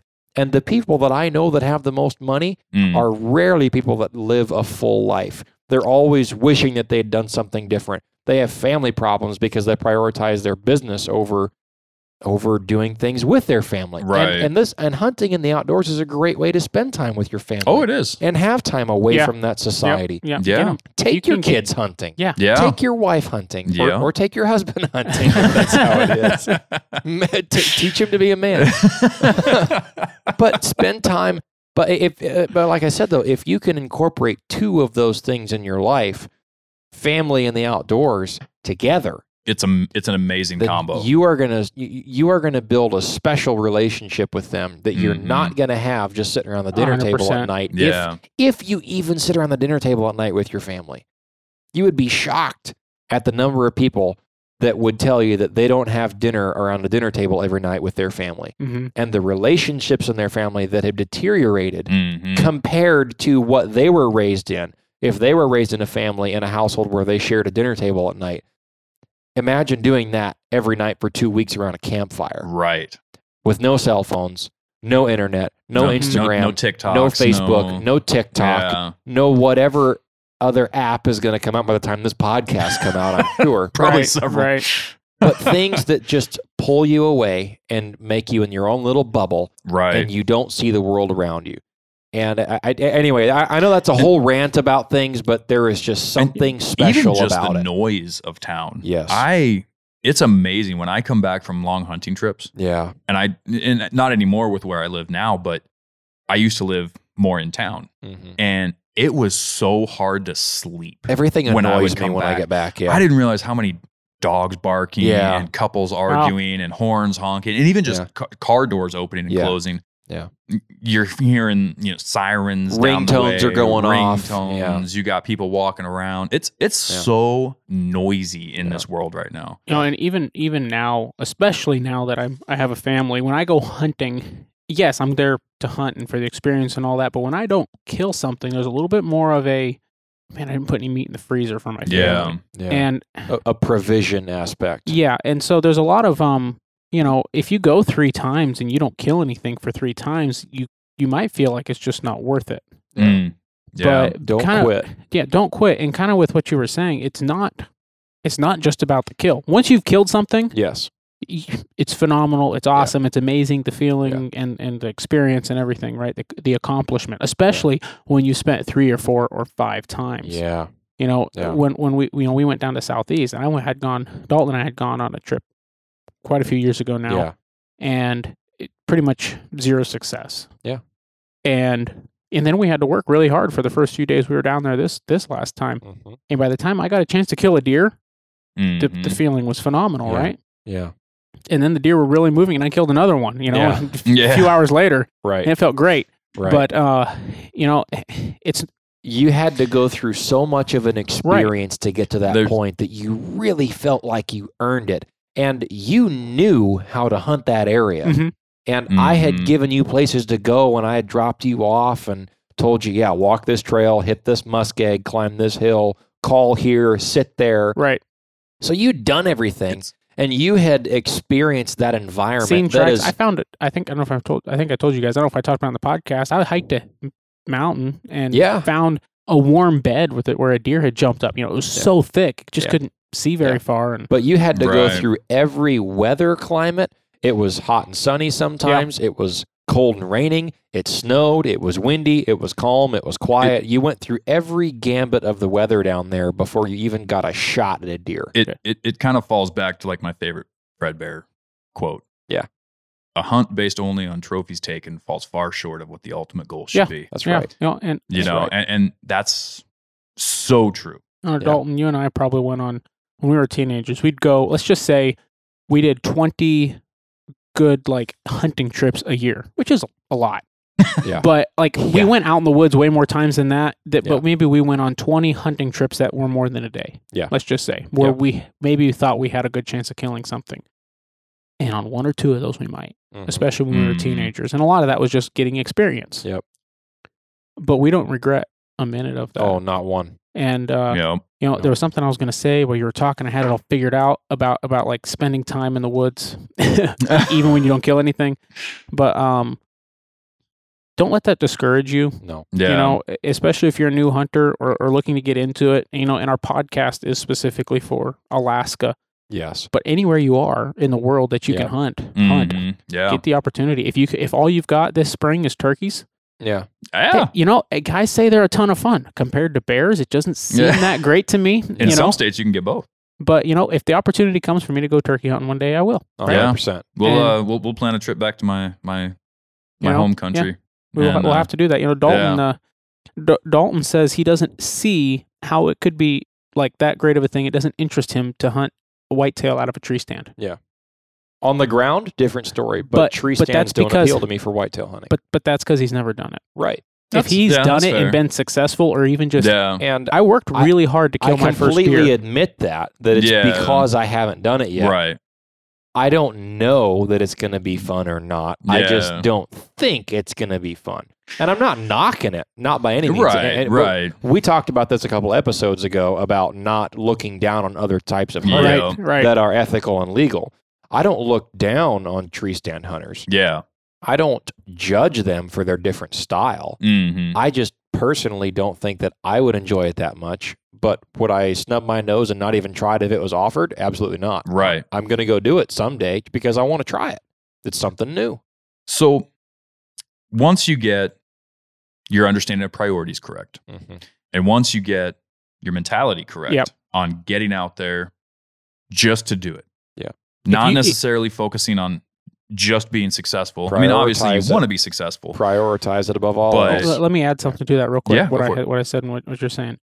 Just because you don't have time to scout an area, if you do and you can take that weekend and do it, do it. But if you don't have time to do it, don't not hunt. Yeah. Still go. Oh, yeah.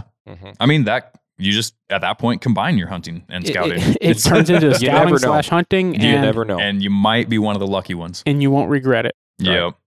Right. But once you get to that point of knowing what you want to go after, how you want to go after it, where you want to go after it, and maybe you're actually trying to figure that part out, understanding the seasons, the deadlines, and when is huge.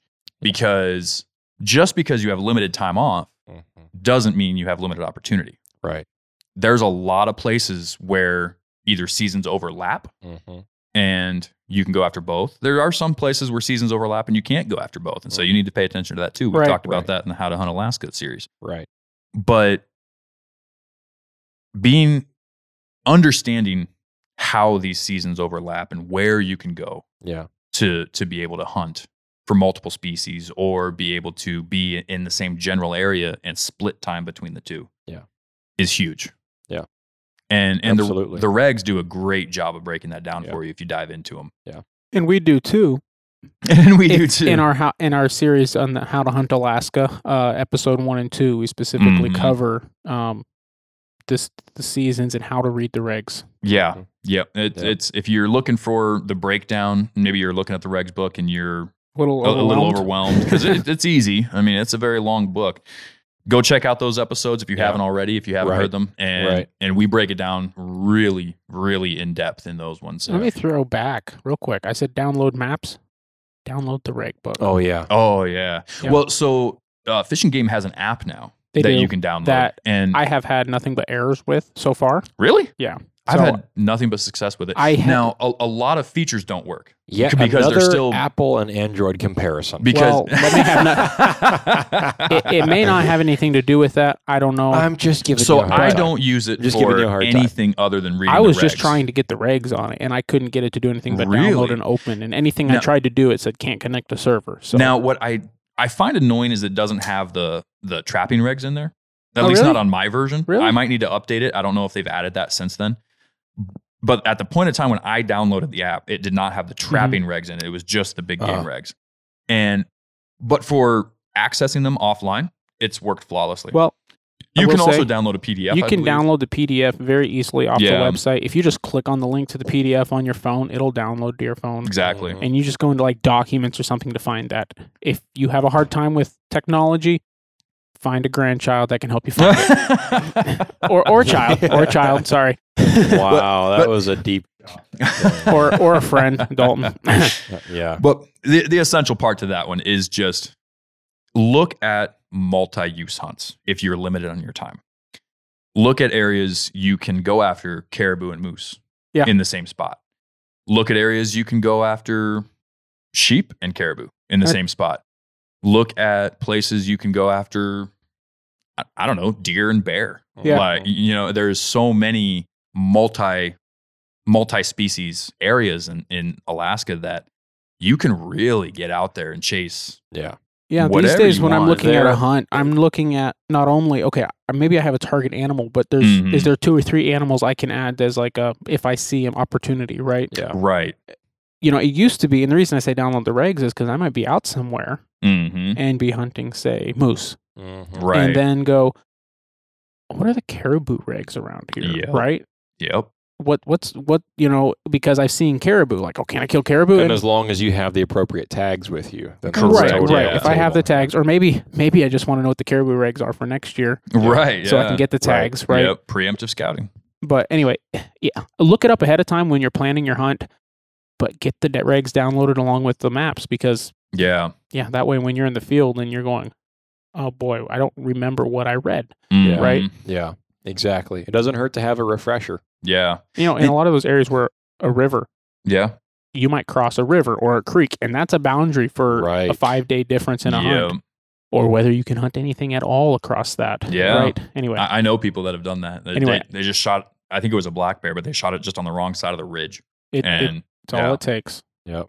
And I'm sure we touched on it. I don't remember specifically, but there are areas. I'll just start with moose. Yeah. There's special bow hunts you can go on. There are seasons that last until the 15th of September, and there's seasons that last until the 30th of September. There's seasons that start as early as the 25th of August. Right. There's seasons that extend later into the fall. There's special seasons. There's special seasons. Maybe you live in an area, and I think we talked in depth about special use areas. And things like that. And you can get 1 week moose hunts here and there, or a winter moose hunt here and there. Yeah. And knowing that and looking at that is a huge part of your planning, because you can kind of, if you're willing to go to these places and get the proper tags and the proper permits, look at registration hunts. You're not just stuck with the regular harvest tickets in most cases. Right. And obviously, this should probably go without saying, but if you drew a tag, that's your priority, brother. Yeah. That's if it's a good draw. If it's a good draw. There are some draw tags that are more of a, let's drive down there today on the weekend and see if anything pokes its head out. Right. But when you're looking at these seasons, there are so many that you can overlap. And even if you can't overlap them, maybe you can break it up like you had said, 3 days or 4 days here, 3 days or 4 days here, if you have multiple good opportunity areas. And that's knowing that. And that's why it's important, I think, to have, like I said, your calendar over here, your regs book up, even if you have a physical paper regs book, and you're able to bounce back and forth. Don't just, at least for me, I don't like to fall back on just my memory and what I think I know. Right. Dive into both. Look at the dates, not only that you have available to you. Maybe you have an extra holiday off and there happens to be a season that falls on a holiday. Yeah. Well, there's a free day off for you. Right. So. Right. There are a lot of areas in Alaska. Okay, I'll use, for instance, black bears. Yeah. Black bear doesn't close in a lot of the interior. Mm-hmm. Now, that's not true for the entire state. No, it's not. But in a lot of the state, there is no closed season on black bear. Mm-hmm. And I think with the exception of a few registration permit areas down around Prince William Sound and that part of the state is more regulated for trophy quality. Right. But if you're looking at an area that has no closed season for black bears, you should always have black bear tags on you. Absolutely. Yes. You should always 100%. always have your hunting license. Don't overlook bringing important things. Yeah. It's easy. Don't not bring your license, because that's a problem. now one trick to that is, it's not recommended. I don't recommend this as your primary source, but you can provide a photo of your hunting license. Right. And I like to keep both. When I first get my hunting license, I'll take a photo of it. Yep. Now, throughout the year, you'll have to update that, because we're going to talk about dip netting and things like that a little bit here in a minute. But as you're fishing, especially deep sea fishing, say for halibut or something like that, you have to actually write down on your license when you get a fish. Mm-hmm. And so as the season progresses, you're obviously going to want to update the picture, because you don't want to show them a picture of a blank one. And then they ask why the record shows you have this and it's not. Right. But what that provides you is a good backup. Yeah. You know, if you have, let's just say you had it in your wallet and you left your wallet in camp because you're 15 miles out in the middle of nowhere, and why would you carry your wallet with you? Yeah. Because it's got your license in it. Well, right. But, you know, if that was your mindset in the morning time and you just didn't grab your wallet and suddenly you're getting rolled up on, at least you have a photo of it. Right. So it's kind of a redundancy thing. Mm-hmm. Yeah. Anyway, I was going to mention black bear is a common one that's found in a lot of different units as an overlap species. Mm-hmm. There are a lot of areas where grizzly is also open during a lot of the fall. Most areas, I think, are open in September. A lot of areas are open to wolf. With the exception of some of the coastal hunts, a lot of the brown bear hunts don't start until September and October in that time frame. Right. But there are units that you can get moose, caribou, black bear, grizzly bear, and even a sheep tag as well. Mm-hmm. And you can have, I like to call it an Alaskan safari, because you can go out into a really good area that might have a bunch of different animals, and you've got a pocket full of tags and a box full of ammo, and whatever comes out that's legal to shoot, you can take it. Yep. Those are my favorite kind of hunts, man. I love those ones. When you have multiple species opportunities, you never know. You can just wake up every day and, what is nature going to send me today? Right, yeah. And you just strap on your boots and you head out for your walk or start riding for the day and get out to a glass and knob. And as long as it's a legal species, you can shoot it. Yeah. And in some areas, it's a lot more of a wide availability than others. And so those are areas to look into as well. And again, that touches on maximizing your effectiveness of your time and being efficient in the areas that you hunt. And if you can hunt an area that has a lot of caribou, but also has a good moose population, you've got a better chance of bringing something home for the freezer than not. Right. Than if you just had a moose tag or just a caribou tag. Right. So anyway, just something to pay attention to. Yeah. So once you figure these parts out, you know where you're going to go, you know what you're going to go after. The next biggest part of planning your season is making sure you have the logistics for your hunt lined up ahead of time. And depending on the hunt, that varies in importance. But for some of them, if you don't line it up ahead of time, and sometimes well ahead of time, it's not going to happen.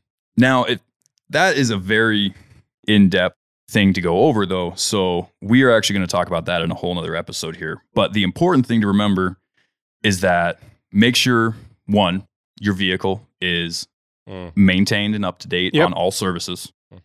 If you need transportation, get that figured out ahead of time, whether it's a plane, a boat, transporter, a guide, anything like that. Those services are going to be not only costly, so you'll want to make sure you budget for it, but also very busy. Yeah. And when you're getting your hopes up for a hunt and you really want it, the last thing you want to do is call for a transport and realize they're booked out until 3 years. 3 years from now. Bummer. So do that in your actual planning phase. Right. You right. do that well ahead of time. Right. But there are several hunts you can go on that don't require hardly any logistics. Yeah. Right. Bear baiting for one. Yeah. There's hardly anything you really need to know there except for where to go Yeah. and how you're going to get there. Yeah. Moose hunting, kind of the same thing. Yeah. Unless you're trying to get to these crazy Right. far out areas. I would say that if you're going to use any kind of a transport service, you need to be calling them 2 years in advance. Right. At least. That is standard operating procedure for a lot of these transporters in Alaska, especially with the little bush plane flights that you got to take for, say, a sheep hunt. Yep. Or even a fly-out moose hunt to get dropped off somewhere and then picked back up.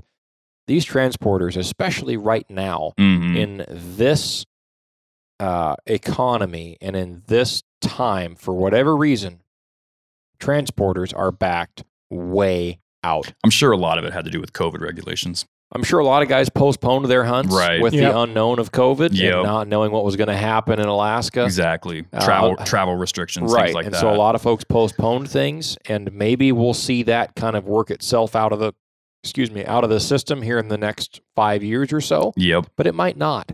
There's also a lot of pilots that aren't flying anymore for transport services in Alaska. Yeah. The ecotourism industry is increasing. And that is just as lucrative for pilots, and they don't have to deal with meat and hunters. And there's probably more volume over a shorter amount of time. And you can do it. You can do it whenever. It doesn't matter what season it is. Yeah. Because, well, it's just tourism. They're not shooting anything. Right. So a lot of these pilots, I've talked to several that are getting out of flying transport flights for hunters. Yep. Because they can make more money flying ecotourists. Yeah. Right. And they don't get any blood on their airplane. And airplanes are very expensive to maintain. Yeah. So anyway, just book that well in advance. Yeah. And we're going to go over I want to go over a really quick breakdown of how I view the seasons and the priorities and how you can fit in however you want to from there. Yeah. And there's one last section of your planning that we're going to go over. Okay. So when you're looking at your year, obviously, you've probably, hopefully, been doing some predator hunting through the winter, but that doesn't really take a super high amount of planning. The biggest thing you need to plan for is bear baiting. That comes early in the year, April through June 30, April 15th through June 30. And you need to have all of your stuff ready ahead of time. If you need a tree stand, now's the time to order it. Right. If you need bait, start getting your dog food supply built up now. When you walk in the middle of May looking for dog food, it's not going to be there. What's going to be there is it's going to be $100 for a 20-pound bag. Yeah. And obviously I'm exaggerating, but man, it hurts when you. Yeah, you're not getting the old Roys at that point. Good old Roy.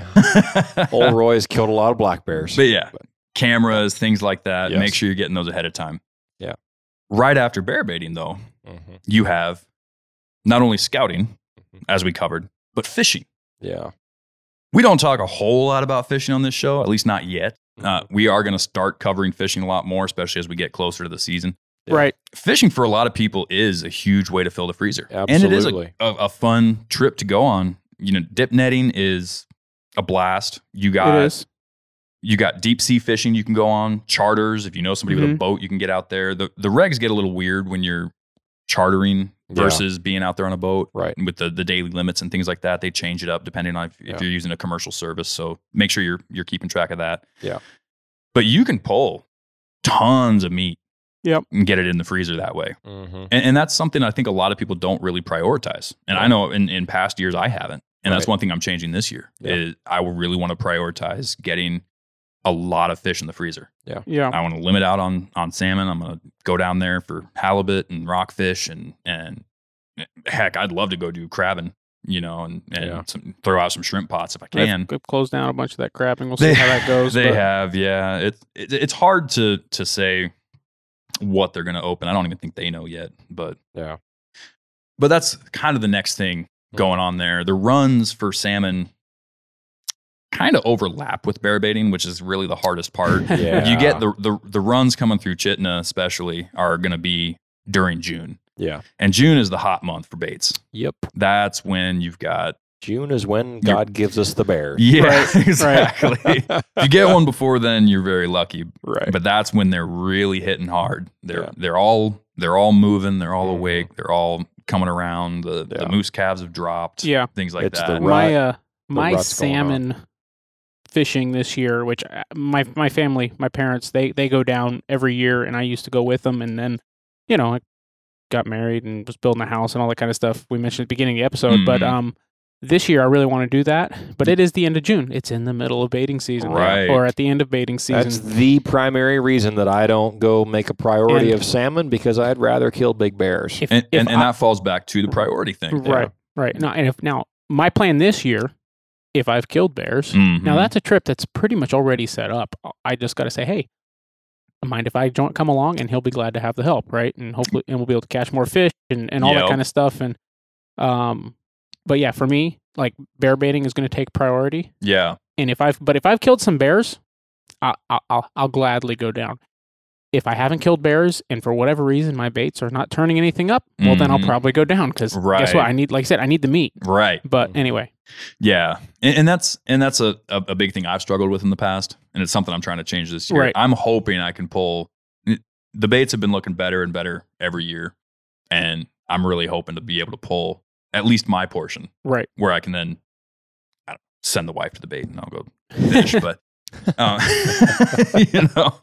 bring me back a big one, baby. Yeah. But that's a huge thing to put in there. If you are not a fisherman and you're not trying to get out there and provide that meat for your family, by all means, stay at the bear bait. We highly recommend that. Yeah. And spend your July out there scouting, as we talked about. Now, after July, things really start to ramp up. Yeah. In August, you've got sheep that opens up. Yeah. You've got August 10th, sheep 10th opens up. I believe August 10th is majority of caribou as well in the state. Yeah. So you can start going after those ones. And this is why you need to be planning this out ahead of time. June 30th comes quick. Oh, yeah. Every year I set the bait out and I cannot believe I blink and I'm tearing it back down again. Yeah. And then I blink again and caribou's open. Yeah. And it is very hard to stay on top of it. But August, you've got sheep and caribou at least. Black-tailed deer opens up August 1st in a lot of places down in Southeast. Yep. Yeah. Am I forgetting any more that you know? The big wolves ones are open in August in a lot of places. In a lot of places, yeah. That's true. Yeah. Wolves. And please, shoot wolves while you're out hunting. Yes. If it's legal to shoot them, kill them. And I believe in August, a bunch of grizzly opens back up as well. Is that correct? A lot of areas, Not in every grizzlies area, opens back up in August. Some areas it's the 5th. Some areas it's even like July 25th. Some areas it's the 15th. In some areas it's in September. Yeah, Yes. I know some areas are. Yes. For instance, our home subunit of 20B doesn't reopen for grizzly bears until September 1st, which is ridiculous. Yeah. I do not approve of that. But, So- what do I know? On the wolf thing real quick. Yeah. You don't really plan a wolf hunt, at least not around the rest of these, unless you know a really good spot where there's a lot of wolves and Sure. you've got the time on the weekend or whatever. But a wolf is a big game animal. Mhm. It's not just a small little fur bearer that you may not think anything of taking. Right. If you kill a big enough wolf, and I have a wolf that I've shot that if I ever actually get online and do the stuff, it'll be in the SCI record book. It was very big. It met the standard for the gold and all that kind of stuff, and whatever that means. But it's a big game animal, and it's totally eligible for the record books. It's not like you're just shooting something and throwing it away. It ain't you've like got a beautiful a coyote. No, it's not. Although coyotes aren't the worst thing to shoot either. No. But Yeah. No. anyhow, I just wanted to throw that out there. I think that predator hunting in general, talking about predators that hunt big game. Mm-hmm. We're talking about wolves. We're talking about bears Right. in Alaska. Black bears, grizzly bears, brown bears, wolves. Okay. If that season's open and you're not specifically targeting bears or wolves, and you see a bear or a wolf, As long as it's illegal within season limits, and as long as it doesn't have cubs if it's a bear, man, open up, shoot it. It's an opportunistic kind of thing. People love to talk about, well, our ungulate population in Alaska has dwindled greatly, and we don't have the resources that we used to have. Well, we're not killing wolves with hand grenade cyanide bombs now anyway. Not anymore. We're not gunning down wolf packs from airplanes like we used to. Do we know anything about like wolves numbers today and 40 years ago? No, but that's a good idea for the next episode. That's a really good idea available to touch information. on that. Yeah, we can definitely bring that up. But people love to talk about how, the sheep are having a hard time. And the sheep is a bad example because a lot of that has to do with the winters. There's a lot of contributing factors. And not to say that doesn't have anything to do with the caribou and moose either, but there is a whole lot that we can be doing as outdoorsmen to help them out. You figure if you shoot a wolf, how many moose are you saving? How many caribou are you saving? Yeah. If you shoot a grizzly bear that's really good at killing moose, how many moose? Yeah. How many more moose would that bear have killed in his remaining years? Well, and again, people look at the stats of, well, a wolf can eat this many caribou in a year. Yeah. It doesn't mean that's how many caribou it's going to kill in a year. No. Yeah. Predators like wolves, and I know we've said that cats do this as well. Yeah. You got the mountain lions and things. They will kill for sport. Absolutely. They will kill just to train their young how to kill. They just kill to and kill. They'll leave them lay. Yeah. They might come back to them and try to gnaw on them. Yeah. Right. But they will go out there and kill as many caribou as they can get their teeth into. I'm not saying that I'm for the idea that there shouldn't be any predators, because there needs to be a balance of predator and prey management. And that's the word you used is balance, and that's hunters are predators. Mm-hmm. And it is impossible and it is unreasonable for an outdoorsman to look at Alaska or any state for that matter and say, well, I don't understand why 50 years ago there was so many more animals to shoot up here, so many more moose, so many more caribou, so many more deer or sheep. But you haven't done your part to reduce the predator population to offset your increase of killing them. Okay? And for those listening in the lower 48, the wolf population up here is not like it is down in the States. They're not endangered. No. The estimate, I'm just looking at it right now, the estimate is anywhere from 7,000 to 11,000 wolves. 11,000. That's a lot of wolves in the state. A lot of wolves. It's a lot of wolves. They're not endangered. 7,000 is a lot of wolves. But somewhere shooting the gap in between there is. Yeah. Right. Yeah. That is a lot of dogs, man. Well, I have taken 2 out of that population personally. But if every hunter, and I don't know, Dalton, you got one once, right? Or did that? No, you've gotten a couple, I thought. I've shot a couple. Okay. I helped you skin the one. Yep, I've shot a couple. Okay. Yeah. I mean, if every hunter does that, it just takes 1 or 2 in their lifetime. Because wolves aren't easy. Even the ones that you find moose hunting, they're more of an animal of opportunity, because trying to hunt them can be very, very frustrating. They're very intelligent But just animals. to give a visual, and these are not hard and fast numbers. Okay. I'm not using real data, but let's just say that we're looking at 100 ungulates and 10 predators. If those 10 predators kill, I don't know, let's just say 30 ungulates per year, then that is balance. Because every year the ungulates reproduce at a 35% rate. So every year they replace and grow off of what they had the previous year. Which is how it's designed. That's how it's designed. That's what you said is balance. That way they don't overgraze. That way they don't get too few. They don't get too many. They can protect themselves. Anyway, all that on the table. If you introduce 10 hunters, well, now those 10 hunters are all trying to kill the same animals that those 10 predators are. And if you don't knock out a few of those predators to balance the predator effect on the ungulates, then you're amplifying the force upon these ungulates. And on top of that, then you're expecting the ungulates to survive these harsh winters and go through their normal swings of up and down. That's why these swings are so extreme. Well, because we shoot and shoot and shoot, and the bears and wolves eat and eat and eat.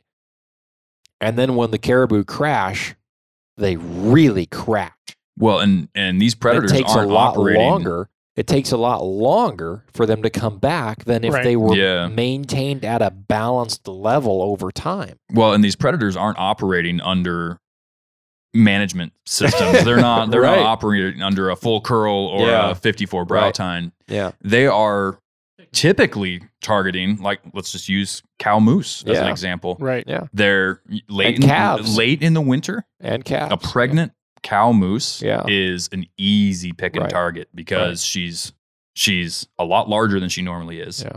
Not as nimble. Yeah. She's got a baby that is absorbing nutrients from her body, so she's having to eat more. And if it's a bad winter and there's not more, so now she's more lean. Now she's not as energized. Right. They're not going to go after the big bulls that are in good shape and can run. They're going after the cow that they can wear down and chase down, and she's going to get tired. Yeah. And now you not only lost that moose, but you lost the next moose as well. That's the way these animals operate. Grizzly bears, for instance, they're one of their favorite foods in the spring is moose calves. Yeah. They will wait until they drop and then run in and grab the calf and run off. There's videos of it. You can go see. Absolutely. And they're not taking out the big bulls that have already given their genetics to the environment. They're taking out the ones that are adding their genetics to the environment. Yes. That's what I was just going to say, is it makes it even worse in that comparison, because we're shooting legal rams, legal bulls, males. By design to help grow the population and shoot out moose and caribou and rams that have already passed on their genetics and reproduced. I think when we were talking about the sheep, it was like 8 years they had to breed before they reached full curl or something like that. Or not 8 years. It was 6 years or 6.5 years. Because they reach breeding age if you shoot one at 8 years old. Because they are sexually mature at a year and a half, I think it something said? Like that. It was crazy young. Yeah. But those wolves are not just killing legal bulls and legal rams. They're killing cows and calves and multiples of everything. Chances are they're not killing legal bulls and legal rams. Right. And that's how the big bulls get to be big, because they get away. Yep. And they fight them off. And they end up with this great big set of antlers. Very deterring. Yeah. Anyway, so that I guess we went off on a little tangent there, but predators when you're hunting, man. Absolutely. Don't pass up on a legal bear or a wolf if it's, if you're on a moose hunt, and don't use the argument, well, I don't want to run any moose out of my area. If you leave that wolf alone, he's going to do all that for you. They ain't going to come back. Yeah, he'll run 5 out of that area. I have been hunting and watching moose for days. Yeah. Wolves will move through. Yeah. And I don't see another moose for 3 or 4 days. Yep. It can totally change your hunt. Now, if you shoot a wolf, it can completely ruin your hunt. And because you see it, well, shooting a wolf won't ruin your hunt. No. Right. But allowing it to roam, especially if there's a pack of them working in there and they stay there for 2 or 3 days, man, you won't hear a moose grunt for nothing. Now, if you shoot a wolf, they'll go radio silent. That can move that pack. Yeah. If one runs out to get, maybe you got another kill there or something, and they're going for scraps or whatever's going on. If you see a wolf and you can shoot it. That's both. I've killed both of mine, both moose hunting. Yep. Yeah. Yep. Opportunistic. It won't ruin your hunt. If anything, it'll make your future hunts better. Yep. And protect the species.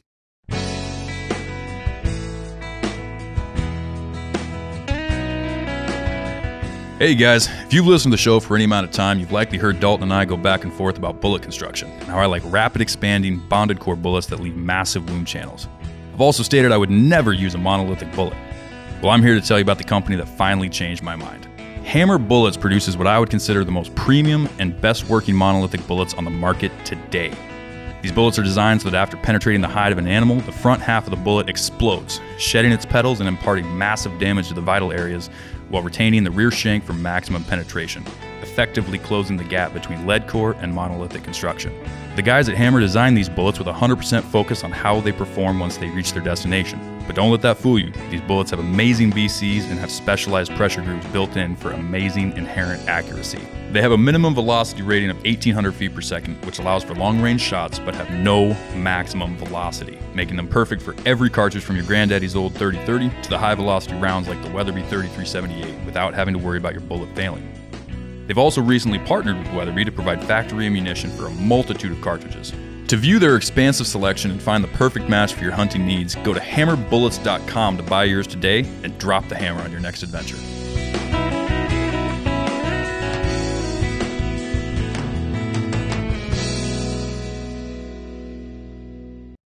I think the last thing we should cover here before we wrap this one up, and this is arguably one of the most important things for planning your hunting year wherever you're at, but we're talking about especially with Alaska, is physical fitness. Yes. Physical fitness is talked about a lot today. There are a lot of folks that love to spend a lot of time in the gym, but unfortunately, a lot of those people aren't hunters. And you see a lot of people in the woods every single year, and you feel bad for their four-wheeler, squatting through the woods, pulling their fat butt down the trail.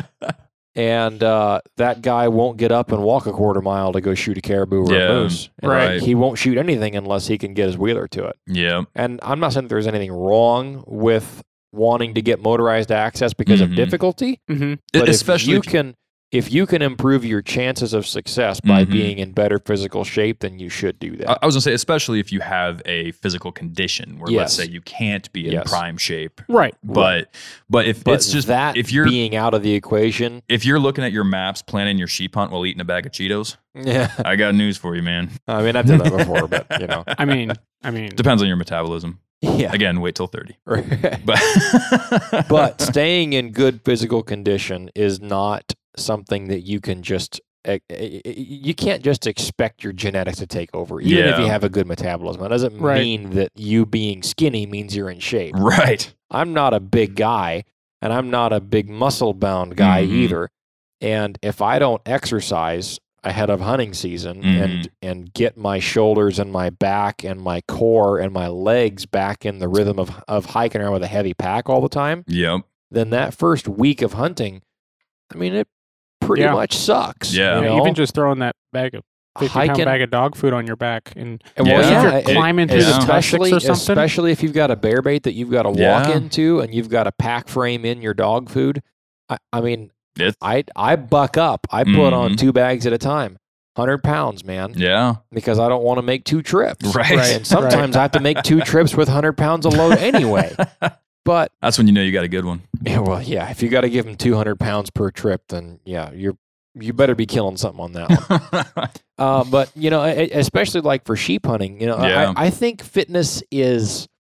I think it's talked about to such an extent that people just get tired of hearing about it.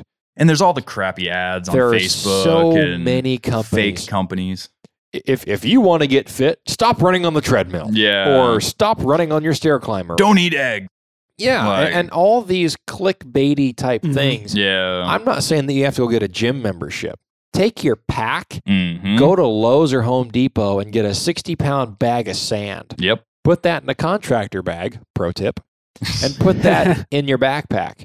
Strap that baby on and do lunges in your living room while you're watching a sports event or something. Yeah. Do lunges in your living room, do sit-ups, do push-ups with the pack on. Yep. Do crunches, do whatever you got to do. And then when it comes to this time of year in March and you have a sunny afternoon after you get off of work and it's above 0, put on a jacket, put on your hunting boots, strap on your pack, and go walk a mile or 2 or 3. I've been doing that, and it helps me tremendously to get me back in that rhythm of carrying a heavy load all the time while you're outside. Yeah, that's one thing I've been trying to do as well, is because where I live, I'm kind of in the hills, and there's a boatload of trails out behind my house. Right. And just throwing a heavy pack on, gearing up. I mean, once you get half a mile down the trail, you're warm anyways, so it doesn't matter. Since we're... but you can practice those hikes, practice that marching. Right. It's the same. You fall back to what does the military do? When you're you're training to go overseas, you're rucking. And you will ruck march your butt off. In the summertime, guys, in the summertime on the sidewalk over here, every day there's a group of guys going that way, and eventually they're coming back the other way. And I feel sorry for them. And there's a reason for that. I mean, I feel sorry for them, But then again, I'm outside in the sun burning, probably working just as hard as That's the whole. they're walking. When I'm moving out there, I'm running most of the time. You also don't have a 70-pound pack on your back. True. Honestly, most of the time, those guys don't have packs on. I don't know what they're doing. Oh, really? Sometimes they do, sometimes they I don't. was going to say, ruck marching is like the whole reason my back's messed. But anyway, staying in good physical shape is very important. We're not going to get into a whole lot of details about it right now. Well, so one thing I do want to do. Okay. Is let's, and just because I want to touch on something. But can I touch on something with the packs real quick, since we're talking about that? Sure. It's just real fast. You can't say no, absolutely. You can't say no now. No, you can't. I asked nicely. I'm smiling. Yeah. All right. Okay, so all I was going to say was, if you have your 60 pounds of gear you're taking on your sheep hunt or whatever you're doing, or go buy your bag of dog food. Yeah. But what I was going to say is, it's a really good way to practice how you're going to pack your bag. Because trust me, if you pack your bag for the first time and even go on a couple day hunt, you're going to find it's not right. Yeah. And you don't like it. Figure out how you're packing your bag with your gear when you go to do your mile walk or your 10-mile walk or whatever you're going to do. Yeah. You know, there's a lot of hiking trails around here. You've got to done that with your pack, packed it, and just okay, I'm going on a hike. Sure, why not? Whatever. Yeah. Let me grab my bag. Anyway. Yeah, and that falls back 100% to, I mean, I guess you could say train the way you fight. Mm-hmm. Yeah. I mean, if you're going to be out there wearing that pack and hiking. Train how you fight how you train. And, you're going to be heading 10 miles back in there. Don't let that be the first 10-mile hike you've gone on with that pack. Yeah, right. Right. So one thing I want to do real quick is we'll go around the table and just kind of go into a brief overview of what we do that helps us with our hunts. Okay. The biggest thing I want to point out is cardio for me, but that's because I'm fat. I'm not actually you're that not fat, but compared to when I was your age, yeah. So cardio kind of gets overlooked, and when I say cardio, I'm not talking running. I'm not saying go on the treadmill and run. You can, that'll help build it, but the ability to control your breathing when you get in a labored situation, when you're 1 mile up the 3 mile uphill stretch you have to go up, or even just bear baiting. Right. If you're hauling a whole bear out of the woods because you don't want to gut it at the bait, or you are bringing in multiple bags of dog food and you're baited on an incline, and you have to get either up to the bait or you're hauling something out heavy to the truck. It's really easy to let your breathing get out of control. Yeah. You end up with the and when you get in that situation, you can't control your muscles for one. You're not getting enough actual oxygen to your muscles. Yeah. And so you get fatigued much faster. You're also, the offside of that is you're not prepared when you don't have good cardio. If you have to run, you had mentioned in your moose story, you had to run to get to a good shooting spot. If you lay down prone. I not only had to run, I had to run uphill through knee-high alders. Right. All of which just adds to the amount of strain on the muscles. But when you get to, let's say you're in a situation like that. Yeah. If you get down behind your gun and you are heaving because you're out of breath, that's not a good situation to be in when you want to go take a nice, precise shot. Right. Yeah. If you are walking into the bear bait or leaving the bear bait and you are heaving and you're breathing and just fighting to get that next breath of air, right, you're not aware of your surroundings. You're not paying attention to what's around you. All of that leads to just working on your cardio. Not only does it help with your endurance, you're able to get to the next place you're trying to get to, but you're also more in the moment. You can enjoy it. You don't feel like you're dying when you're trying to get out there. Yeah. But you're able to take a shot if you need to. You're able to be aware of what's around you. You're able to just be it'll be an all around better experience. And so that is one thing I think is very important to focus on as a first topic. I agree. And with that, I mean, with the shooting thing, I mean, if you don't know that you can make a steady shot when you're out of breath, because there's any number of things, even if you're in good cardio shape, that can just all of a sudden you can be out of breath. Yeah. And do some practice. Run in circles with 100 pounds on your back till you're out of breath.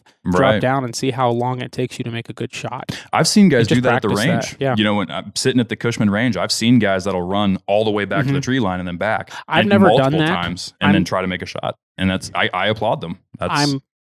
still, like I mentioned earlier, I'm pretty young. I've at a place. Now, I haven't gone on a walk-in bear bait with Dalton recently, but I haven't gone on a walk-in bear bait in a long time where I haven't out.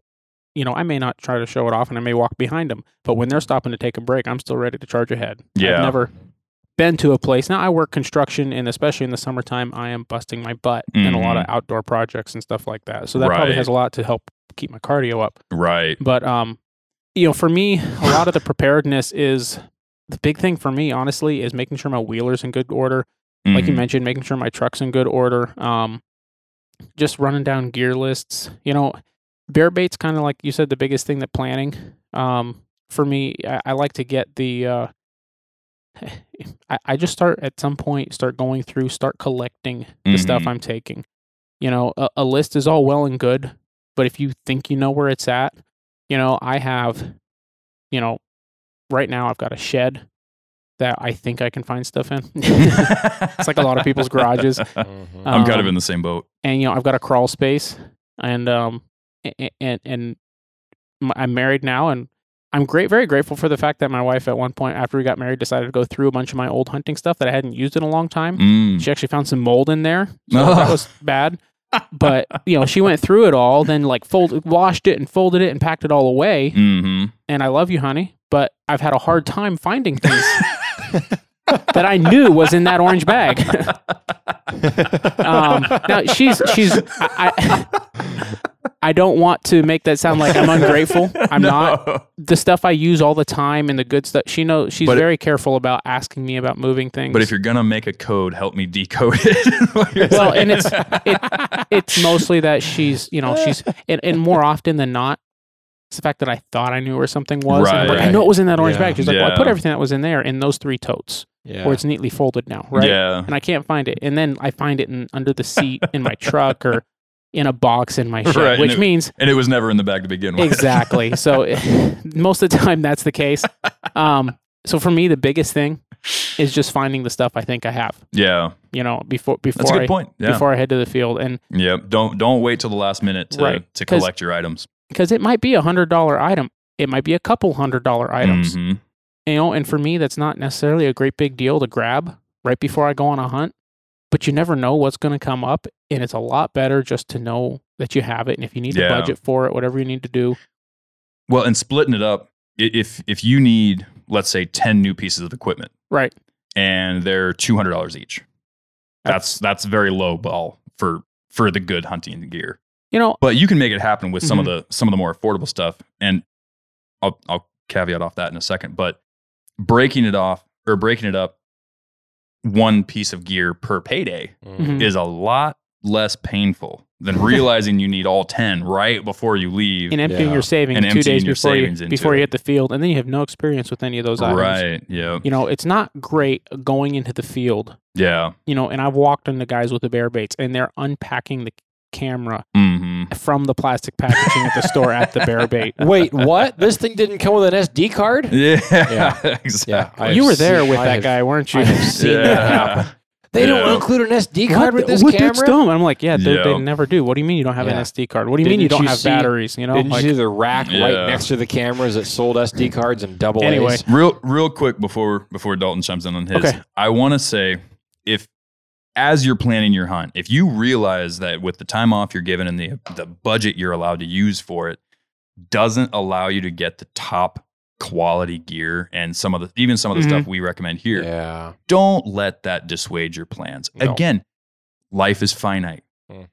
It's a lot better to be out there doing what you love, chasing what you want to chase with a maybe subpar but affordable piece of gear that will work, just maybe not as good as some other things, than it is to sit back and be like, well, I can't afford the KUIU, so I'm not going. Two $70 cameras is a lot better than one $150 camera. Yeah. Yes. Most of the time, if you get the right, there's some garbage ones every time. Oh, dude, every time. My first year, I got a 4-pack for $80.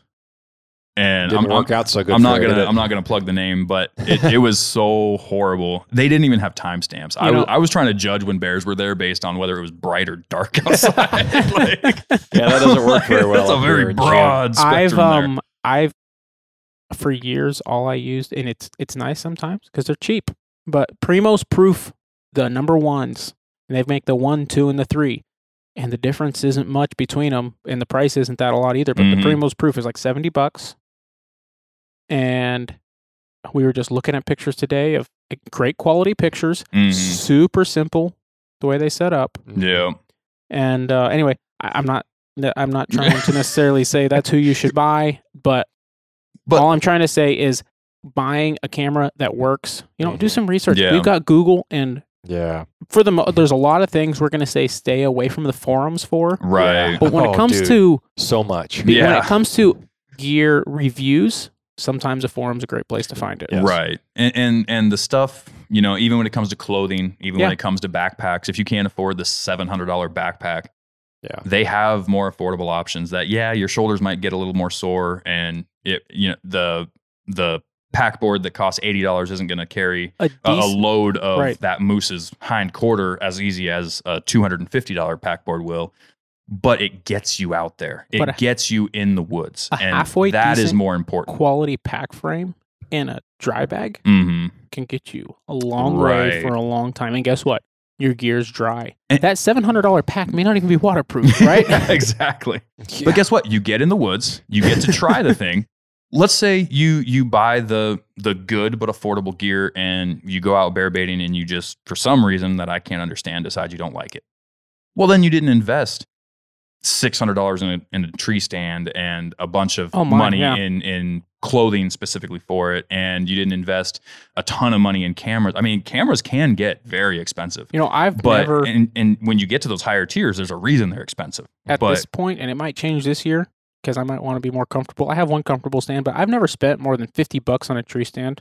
And that's because I have a bottom all used. Oh, man, you got to get a Comfort King. Get the Comfort King. You got to get one, bro. I don't remember what brand it is. I have one extremely comfortable stand, but... It's made by Primal, right? Yeah. Am I right on that? So it's made by Primal, and it is the most comfortable stand. How much is it? $150. $150. That's not bad at all. No. I bought 2 of them last year. It's huge. From now on, if I'm sitting in a tree stand and it's not a Comfort King, then it's not me in the tree stand. Well, and some of that falls back to, I've had this conversation with other people where if you're sitting in one of those little tiny stands that has a seat no wider than your butt, and you have to tuck your feet underneath you. Or half the width of your butt. Or half the width of your butt. And you have to tuck your feet underneath you because your platform is not very big. And then you can't really get a blind around you because you have no shooter's rail, or you can't build something properly. And so then you're having to sit there with your hands on your knees, and you're having to be completely still, and you got mosquitoes swarming your face, and there's just... Hey, it's so nice. I've killed bears off of those stands. I know. And I'm not saying you can't. That's all you can afford. I'm not saying you can't. What I'm saying is the more comfortable you are, the easier it is to fall asleep. That's very true. Yeah. But the longer... Sorry, I just couldn't help it. The longer you're going to be able to sit. Yeah. And the more comfortable you're going to be, and so the longer you're going to want to sit. Right. The difference can be, are you 2 hours into a sit, and you're sitting there with...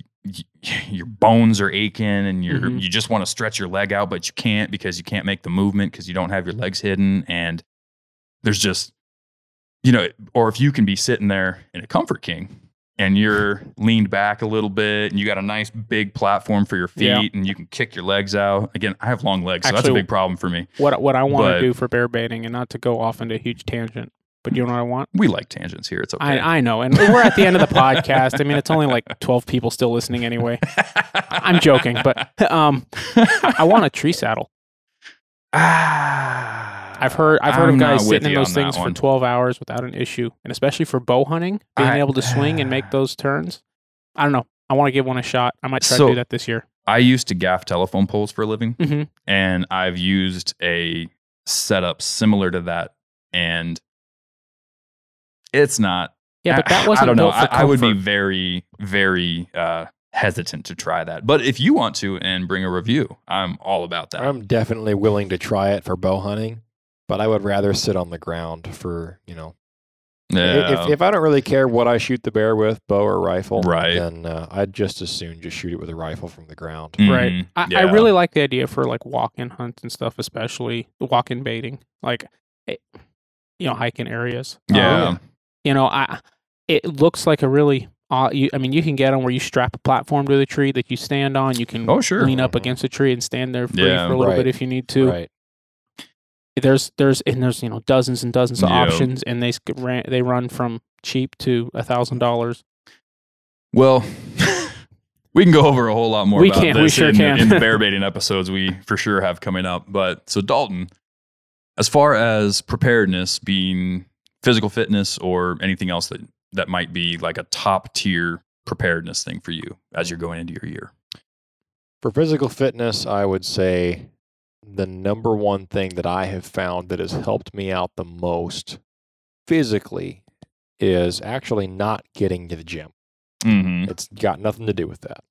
Like I said, I do pack training this time of year. Yeah. I strap on a backpack, whether it's one hunting pack that I use or another, it doesn't really matter. It's just about getting used to the weight again after a 6-month break of winter. And like I said, it's usually around that 60-pound range of a sandbag. Some days I'll double up and go 120 pounds for a couple of miles, and that's a workout, all right. But a big improvement that I have seen with my own stamina and endurance, and I can outwalk a good number of people. I'm tall, I got long legs. I'm always getting complained at by others around me. Well, you walk too fast. Mm-hmm. Tell me about it. It is what it is, man. I walk fast sometimes, but especially when I'm hunting. I'm on a mission. If I'm on a bear bait, I tend to leave people 30 yards behind me, and I have to stop and let them catch up because I don't want to be separated like that. That used to be me and you, but you were the one getting left behind. That was a long time ago. A lot's changed since then. But the thing that I have noticed that's made a big improvement for me, and I have noticed give me faster results for how quickly I can regain my stamina with hiking with a pack over the course of a couple of miles or more, is my breathing control. And I heard this somewhere else from someone that is big into the fitness world, and they recommended so for 10 seconds every minute while you're going, you hold your breath. And you hike 10 seconds and you count it off in your head. And then you breathe normally for 50, and then 10 seconds. Are you talking about while you're actively hunting, or is this like a practice lead up to it? No. This is while I'm training. While you're training, while I'm hiking with a heavy pack. Yeah. While I'm just going along. Don't slow down. Don't speed up. Yep. And then the next time you go out, or after 2 or 3 times of that, when you can get used to that, do it for 20 seconds. Okay. And go incrementally up like that. And right now, I'm at 40 seconds on. And so what is that? That just trains your muscles to kind of like operate in that lower oxygen state? The way that I understood it was that it helps you, it helps to train your body to operate efficiently with your oxygen transfer. Right. Now, I'm not a nutritionist. I don't understand all of that. That's the way I heard it explained. I could be wrong, but I believe that was the reason that they I just never heard that, so I'm fascinated. And I have noticed my heart rate staying at a very stable beats per minute after I've done that. Or it'll even go up and then drop, right? Yeah. Yep. But when I stop and I take nice, good breaths in and out, not all the way in and then all the way out, all the way to the top, all the way to the bottom, just normal breaths. Just control it. Control your breathing. Just breathe normally. Take deep breaths. Yep. My heart rate returns to normal much faster than it did when I was just going, like you said, just a mouth breather, just and you're just gassed. And then when you stop, you lean over on your poles and you're just done. Yeah. And you're only a mile into it. Right. But I have noticed with that breathing control, like I said, 10 seconds and 50 seconds of normal. And then 10 seconds holding it, 50 seconds normal. Yeah. Right now I'm doing it. And this is just, I've developed kind of my own, times that I try it for. I'm just experimenting with it. Like, how long can I go? Yep. And obviously be safe with it. Don't pass out with a pack on. And then tell your me limit. But right now I went from 10-50 to 20-40 to 30-30. Yeah. And right now I'm at 40-20. Ooh. And that's hard. Yeah. That's really, really hard for me. And maybe it shouldn't be. Maybe I'm just, maybe I'm not getting the right amount of transfer. And I'm not going breakneck speed. Right. And I don't do this until my heart rate is elevated. Yeah. When I'm probably a half mile in, and I'm not taking breaks either. I mean, I'm going at a nice steady clip. Mm-hmm. I'm walking a hiking trail or even a sidewalk just down the side of the road somewhere, and I'll do a couple of mile loop with that pack on. And I start that breathing exercise about a half mile in, and I don't do it the whole time. I'll do this for about 30 minutes. Yeah. And then I'll just hike like normal and just take nice in and out breaths. But it's helped me a lot with controlling that breathing. So that if you do have to, whoa, there's a moose, and you stop and you pull up your rifle and take a shot, your breathing is already under control. Right. Mm-hmm. You're not, and the reticles is floating all your around heart that rate's moose. racing. And, And people say, well, I can feel my heart rate. I can feel my heart in my chest, and I felt like my heart was going to leap out of my throat. I don't have that feeling when I stop. Anyway, just from a physical standpoint, that has helped me a lot recently. So, go for it. James, what you said of cardio, what Dalton just described is one of the best ways you can train that while carrying your heavy pack. Yeah. Well, and one kickoff I have is a little trick that I do that I developed back in the military days was I will, and this isn't a training thing, this is more of just a functionality thing. And if it works for you, great, try it out. But it works for me, is I pace my breathing off my left foot. So as I'm walking, as my left foot comes down, I breathe in, and then I extend my right foot out, move forward. And as my left foot comes back down again, I breathe out. Yeah. And then follow through. Every time my left foot hits the ground, I'm either breathing in or breathing done the out. Exact same thing. And so what that does is it kind of forces you, rather than getting that rapid breathing, it kind of forces you to hold the oxygen in a little bit longer, and it allows your body to, at least in my head, the way it works is it kind of allows your body to absorb more of that oxygen before you exhale. Right. And the cool thing with that little hack is that if you speed up your pace, well, then you speed up your breathing. But your breathing is still paced with your walking. And as you're walking slowly, you get to slow it down a little bit. And it kind of gives you a metric per se, that when you come around, you get to the top of that hill and you're just walking across the flat on the top. As you're walking slower, your breathing kind of naturally comes down instead of trying to force it back down. Yeah. And so that's worked for me. But if that's something people want to try out, that's, something you might find when you're doing this training, and there's breathing things I've done. There's a box breath thing that I've heard it called a box breath, where you breathe in, you take a full breath, but take 4 seconds or something like that to take that full breath.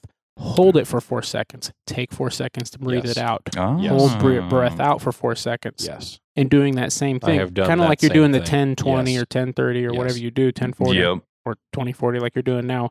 Kind of like that. It does the same thing. It controls your heart rate. And like I said, being able to do that, even just to get your heart rate under control, holding your breath, even if you haven't practiced any of this and you had to run and you need to get yourself under control quickly to take a shot or something, just holding your breath a little bit as you breathe it in and just trying to slow your breathing down and make more efficient use of the breaths you can get will help tremendously. Right.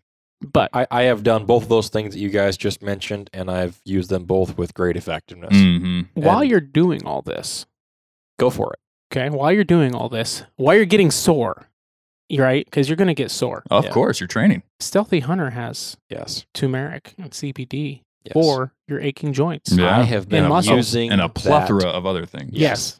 Protein powder and turmeric that helps greatly with your joints and your muscle recovery, and CBD for your aches and pains. Yeah.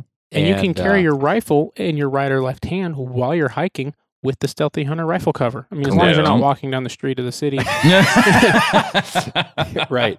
But if you're on your sheep hunt and you're up in the rocks and you got your rifle on your backpack and you take a spill, when your rifle contacts the rocks, it's going to be a whole lot better off with a Stealthy Hunter rifle cover covering it and protecting it. And when you sit down the glass, you can sit on their glassing pad. Yeah. Yes.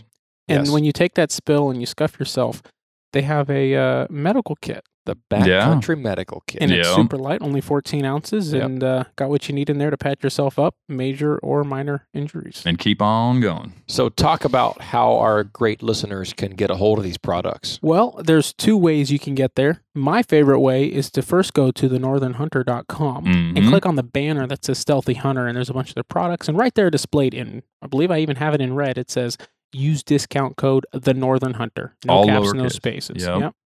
And you click on that banner, and it'll take you to their website. And then you can go to the shop, and you can add to cart the turmeric, add to cart everything that you think you might need for your hunt. Yeah. And type in the Northern Hunter. You'll get a discount. It'll help us out. Yeah. And which, by the way, running a good quality podcast costs a lot of money.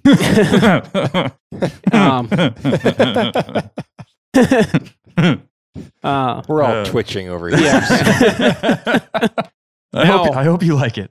Yeah. And also, on that sheep hunt, when you kill your sheep or when you kill your moose or when you kill your bear baiting this season, you got to have a high quality knife to take it apart with. Yeah. And if you go to Yukon River Knives and use code The Northern Hunter, as we talked about at the beginning of the podcast, also, on your rifle that's got the Stealthy Hunter rifle cover on it, the sling should be a Yukon River it should. sling with the knife in the sheath on the. It's great. It's an awesome picture. It's right on the front of the shoulder. Yeah. So if your rifle's over your shoulder, you need to grab the knife. You can just reach up and slide it out. And when you have your Stealthy Hunter rifle cover and your go anywhere knife and you've got all these things. Yep. What are you going to be taking into the bear bait to go after those bears? I'm probably gonna I'm gonna add to the list because I just love it. Is the blueberry spray from who? From Batum 907. There you go. Batum 907, baby. Born in Alaska for Alaskans and anyone who bear baits. Yeah. So go shop at Batum 907 and get your nasty boar before they sell out. Yeah. And your burns. Bring in your bears this spring. It's right around the corner. Then, of course, shop Yukon River Knives to take your bear apart with. And, like we said earlier in the show, Yukon River Knives, Batum 907, and Stealthy Hunter are all great companies that we are happy to work with. Run by great people. Yep. Yes. Very down-to-earth folks. They know what they've got, and they make high-quality products. And we would appreciate it if you guys would shop from them. Of course, from Yukon River and Stealthy using the discount code The Northern Hunter. Yep. We would appreciate that. And I think that's all I've got for this week, man. All right. No final thoughts, Mo? I got one final thing. This is going to be Mo's bonus segment this week. Oh, man. We're going to have like a little jingle for Mo's bonus segment. We do.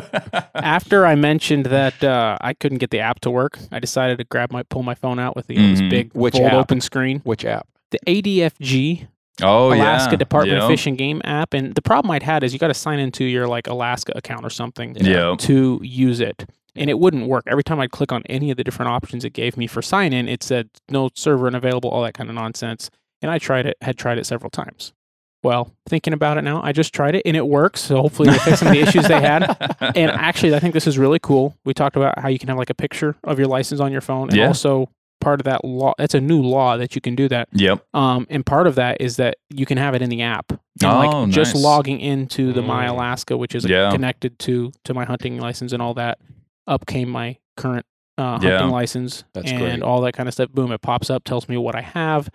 I believe you can even purchase some of your tags and stuff through here. Well, it's supposed to show all the tags, and if you drew a tag, it'll be in there. If you got a registration tag, it should be in there. So it's not showing that right now. Mine doesn't either. I think that's something they're working on. Because we didn't draw anything this year. Well, but I imagine it should have your harvest tickets in here, right? It should, but mine hasn't had that Any feature. active tickets. That may have a lot to do with just how we purchased them or something like that, or purchased them before the app came out. I don't know how all that works, but there's a thing for regulations. I have a question for you, James, concerning this. Is this downloaded regulations? Can I access these offline on this app? Yes, you can download you can access those offline. Okay. That does not require. Because I clicked on one and it took a while to load, and maybe it was just because it was the first time. Yeah. But and one thing I like is the way that they break it down, because you don't have to scroll through the whole regs. You can go directly to Unit 20, directly to Unit 12. 20 is around the page 100. I just go there. Well, right, but you don't even have to do that. Yeah, I know. And it also has like special units for bear or special regulations for bears, special general use, things like that. It breaks the regs book down into sections, and you can just jump right to where you need to go. Yep. So cool. You like it? I do like it. It looks pretty sweet. I'm glad I finally got it working. All right. They have a map in here. Is this map worth anything? Yeah, it's not. Okay. No, I wouldn't use it. But all right, guys. Well, if you like the show, make sure to give us a rating like Mo was talking about earlier. Like the show on whatever platform you're listening to it on, and share it with your friends, man. Get this out to as many people as you can. We're trying to help people, and we're having a lot of fun along the way. So if you have any ideas for future content for the show, we'd love to help let us know. Continue our educational style. We've got a lot of feedback about folks that have learned a lot of things on the show. Yeah. So if you have something that you want to learn about specific to Alaska, or just things that you want to hear more about personally, that's fine too. Write us in at thenorthernhunter.com. Click our contact button. It's right there at the top. Email us, and we would be happy to get back with you. Yep. Email is info@thenorthernhunter.com at thenorthernhunter.com. Yep. You can also hit us up on any of our socials. If you search at The Northern Hunter on Facebook or Instagram, you will get us directly. So, like I said, if it's a good question that we feel we have a lot of things to offer on, we'll turn it into an episode. Absolutely. So, it's all about educating and providing quality information about hunting in Alaska. And anywhere that you can apply this information. Yeah.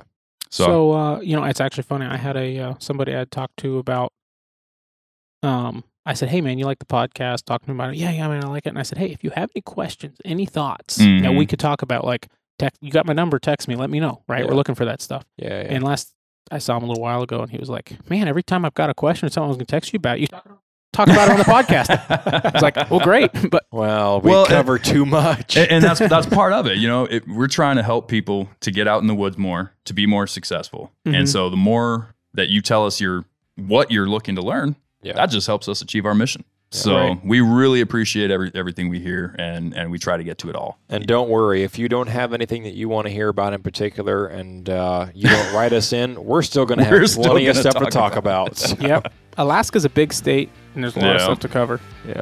All right, folks. Well, till next time, get out there, get after it, and good luck. We'll see you next year. Shoot big guns, kill big bears. Yeah. Have a good one.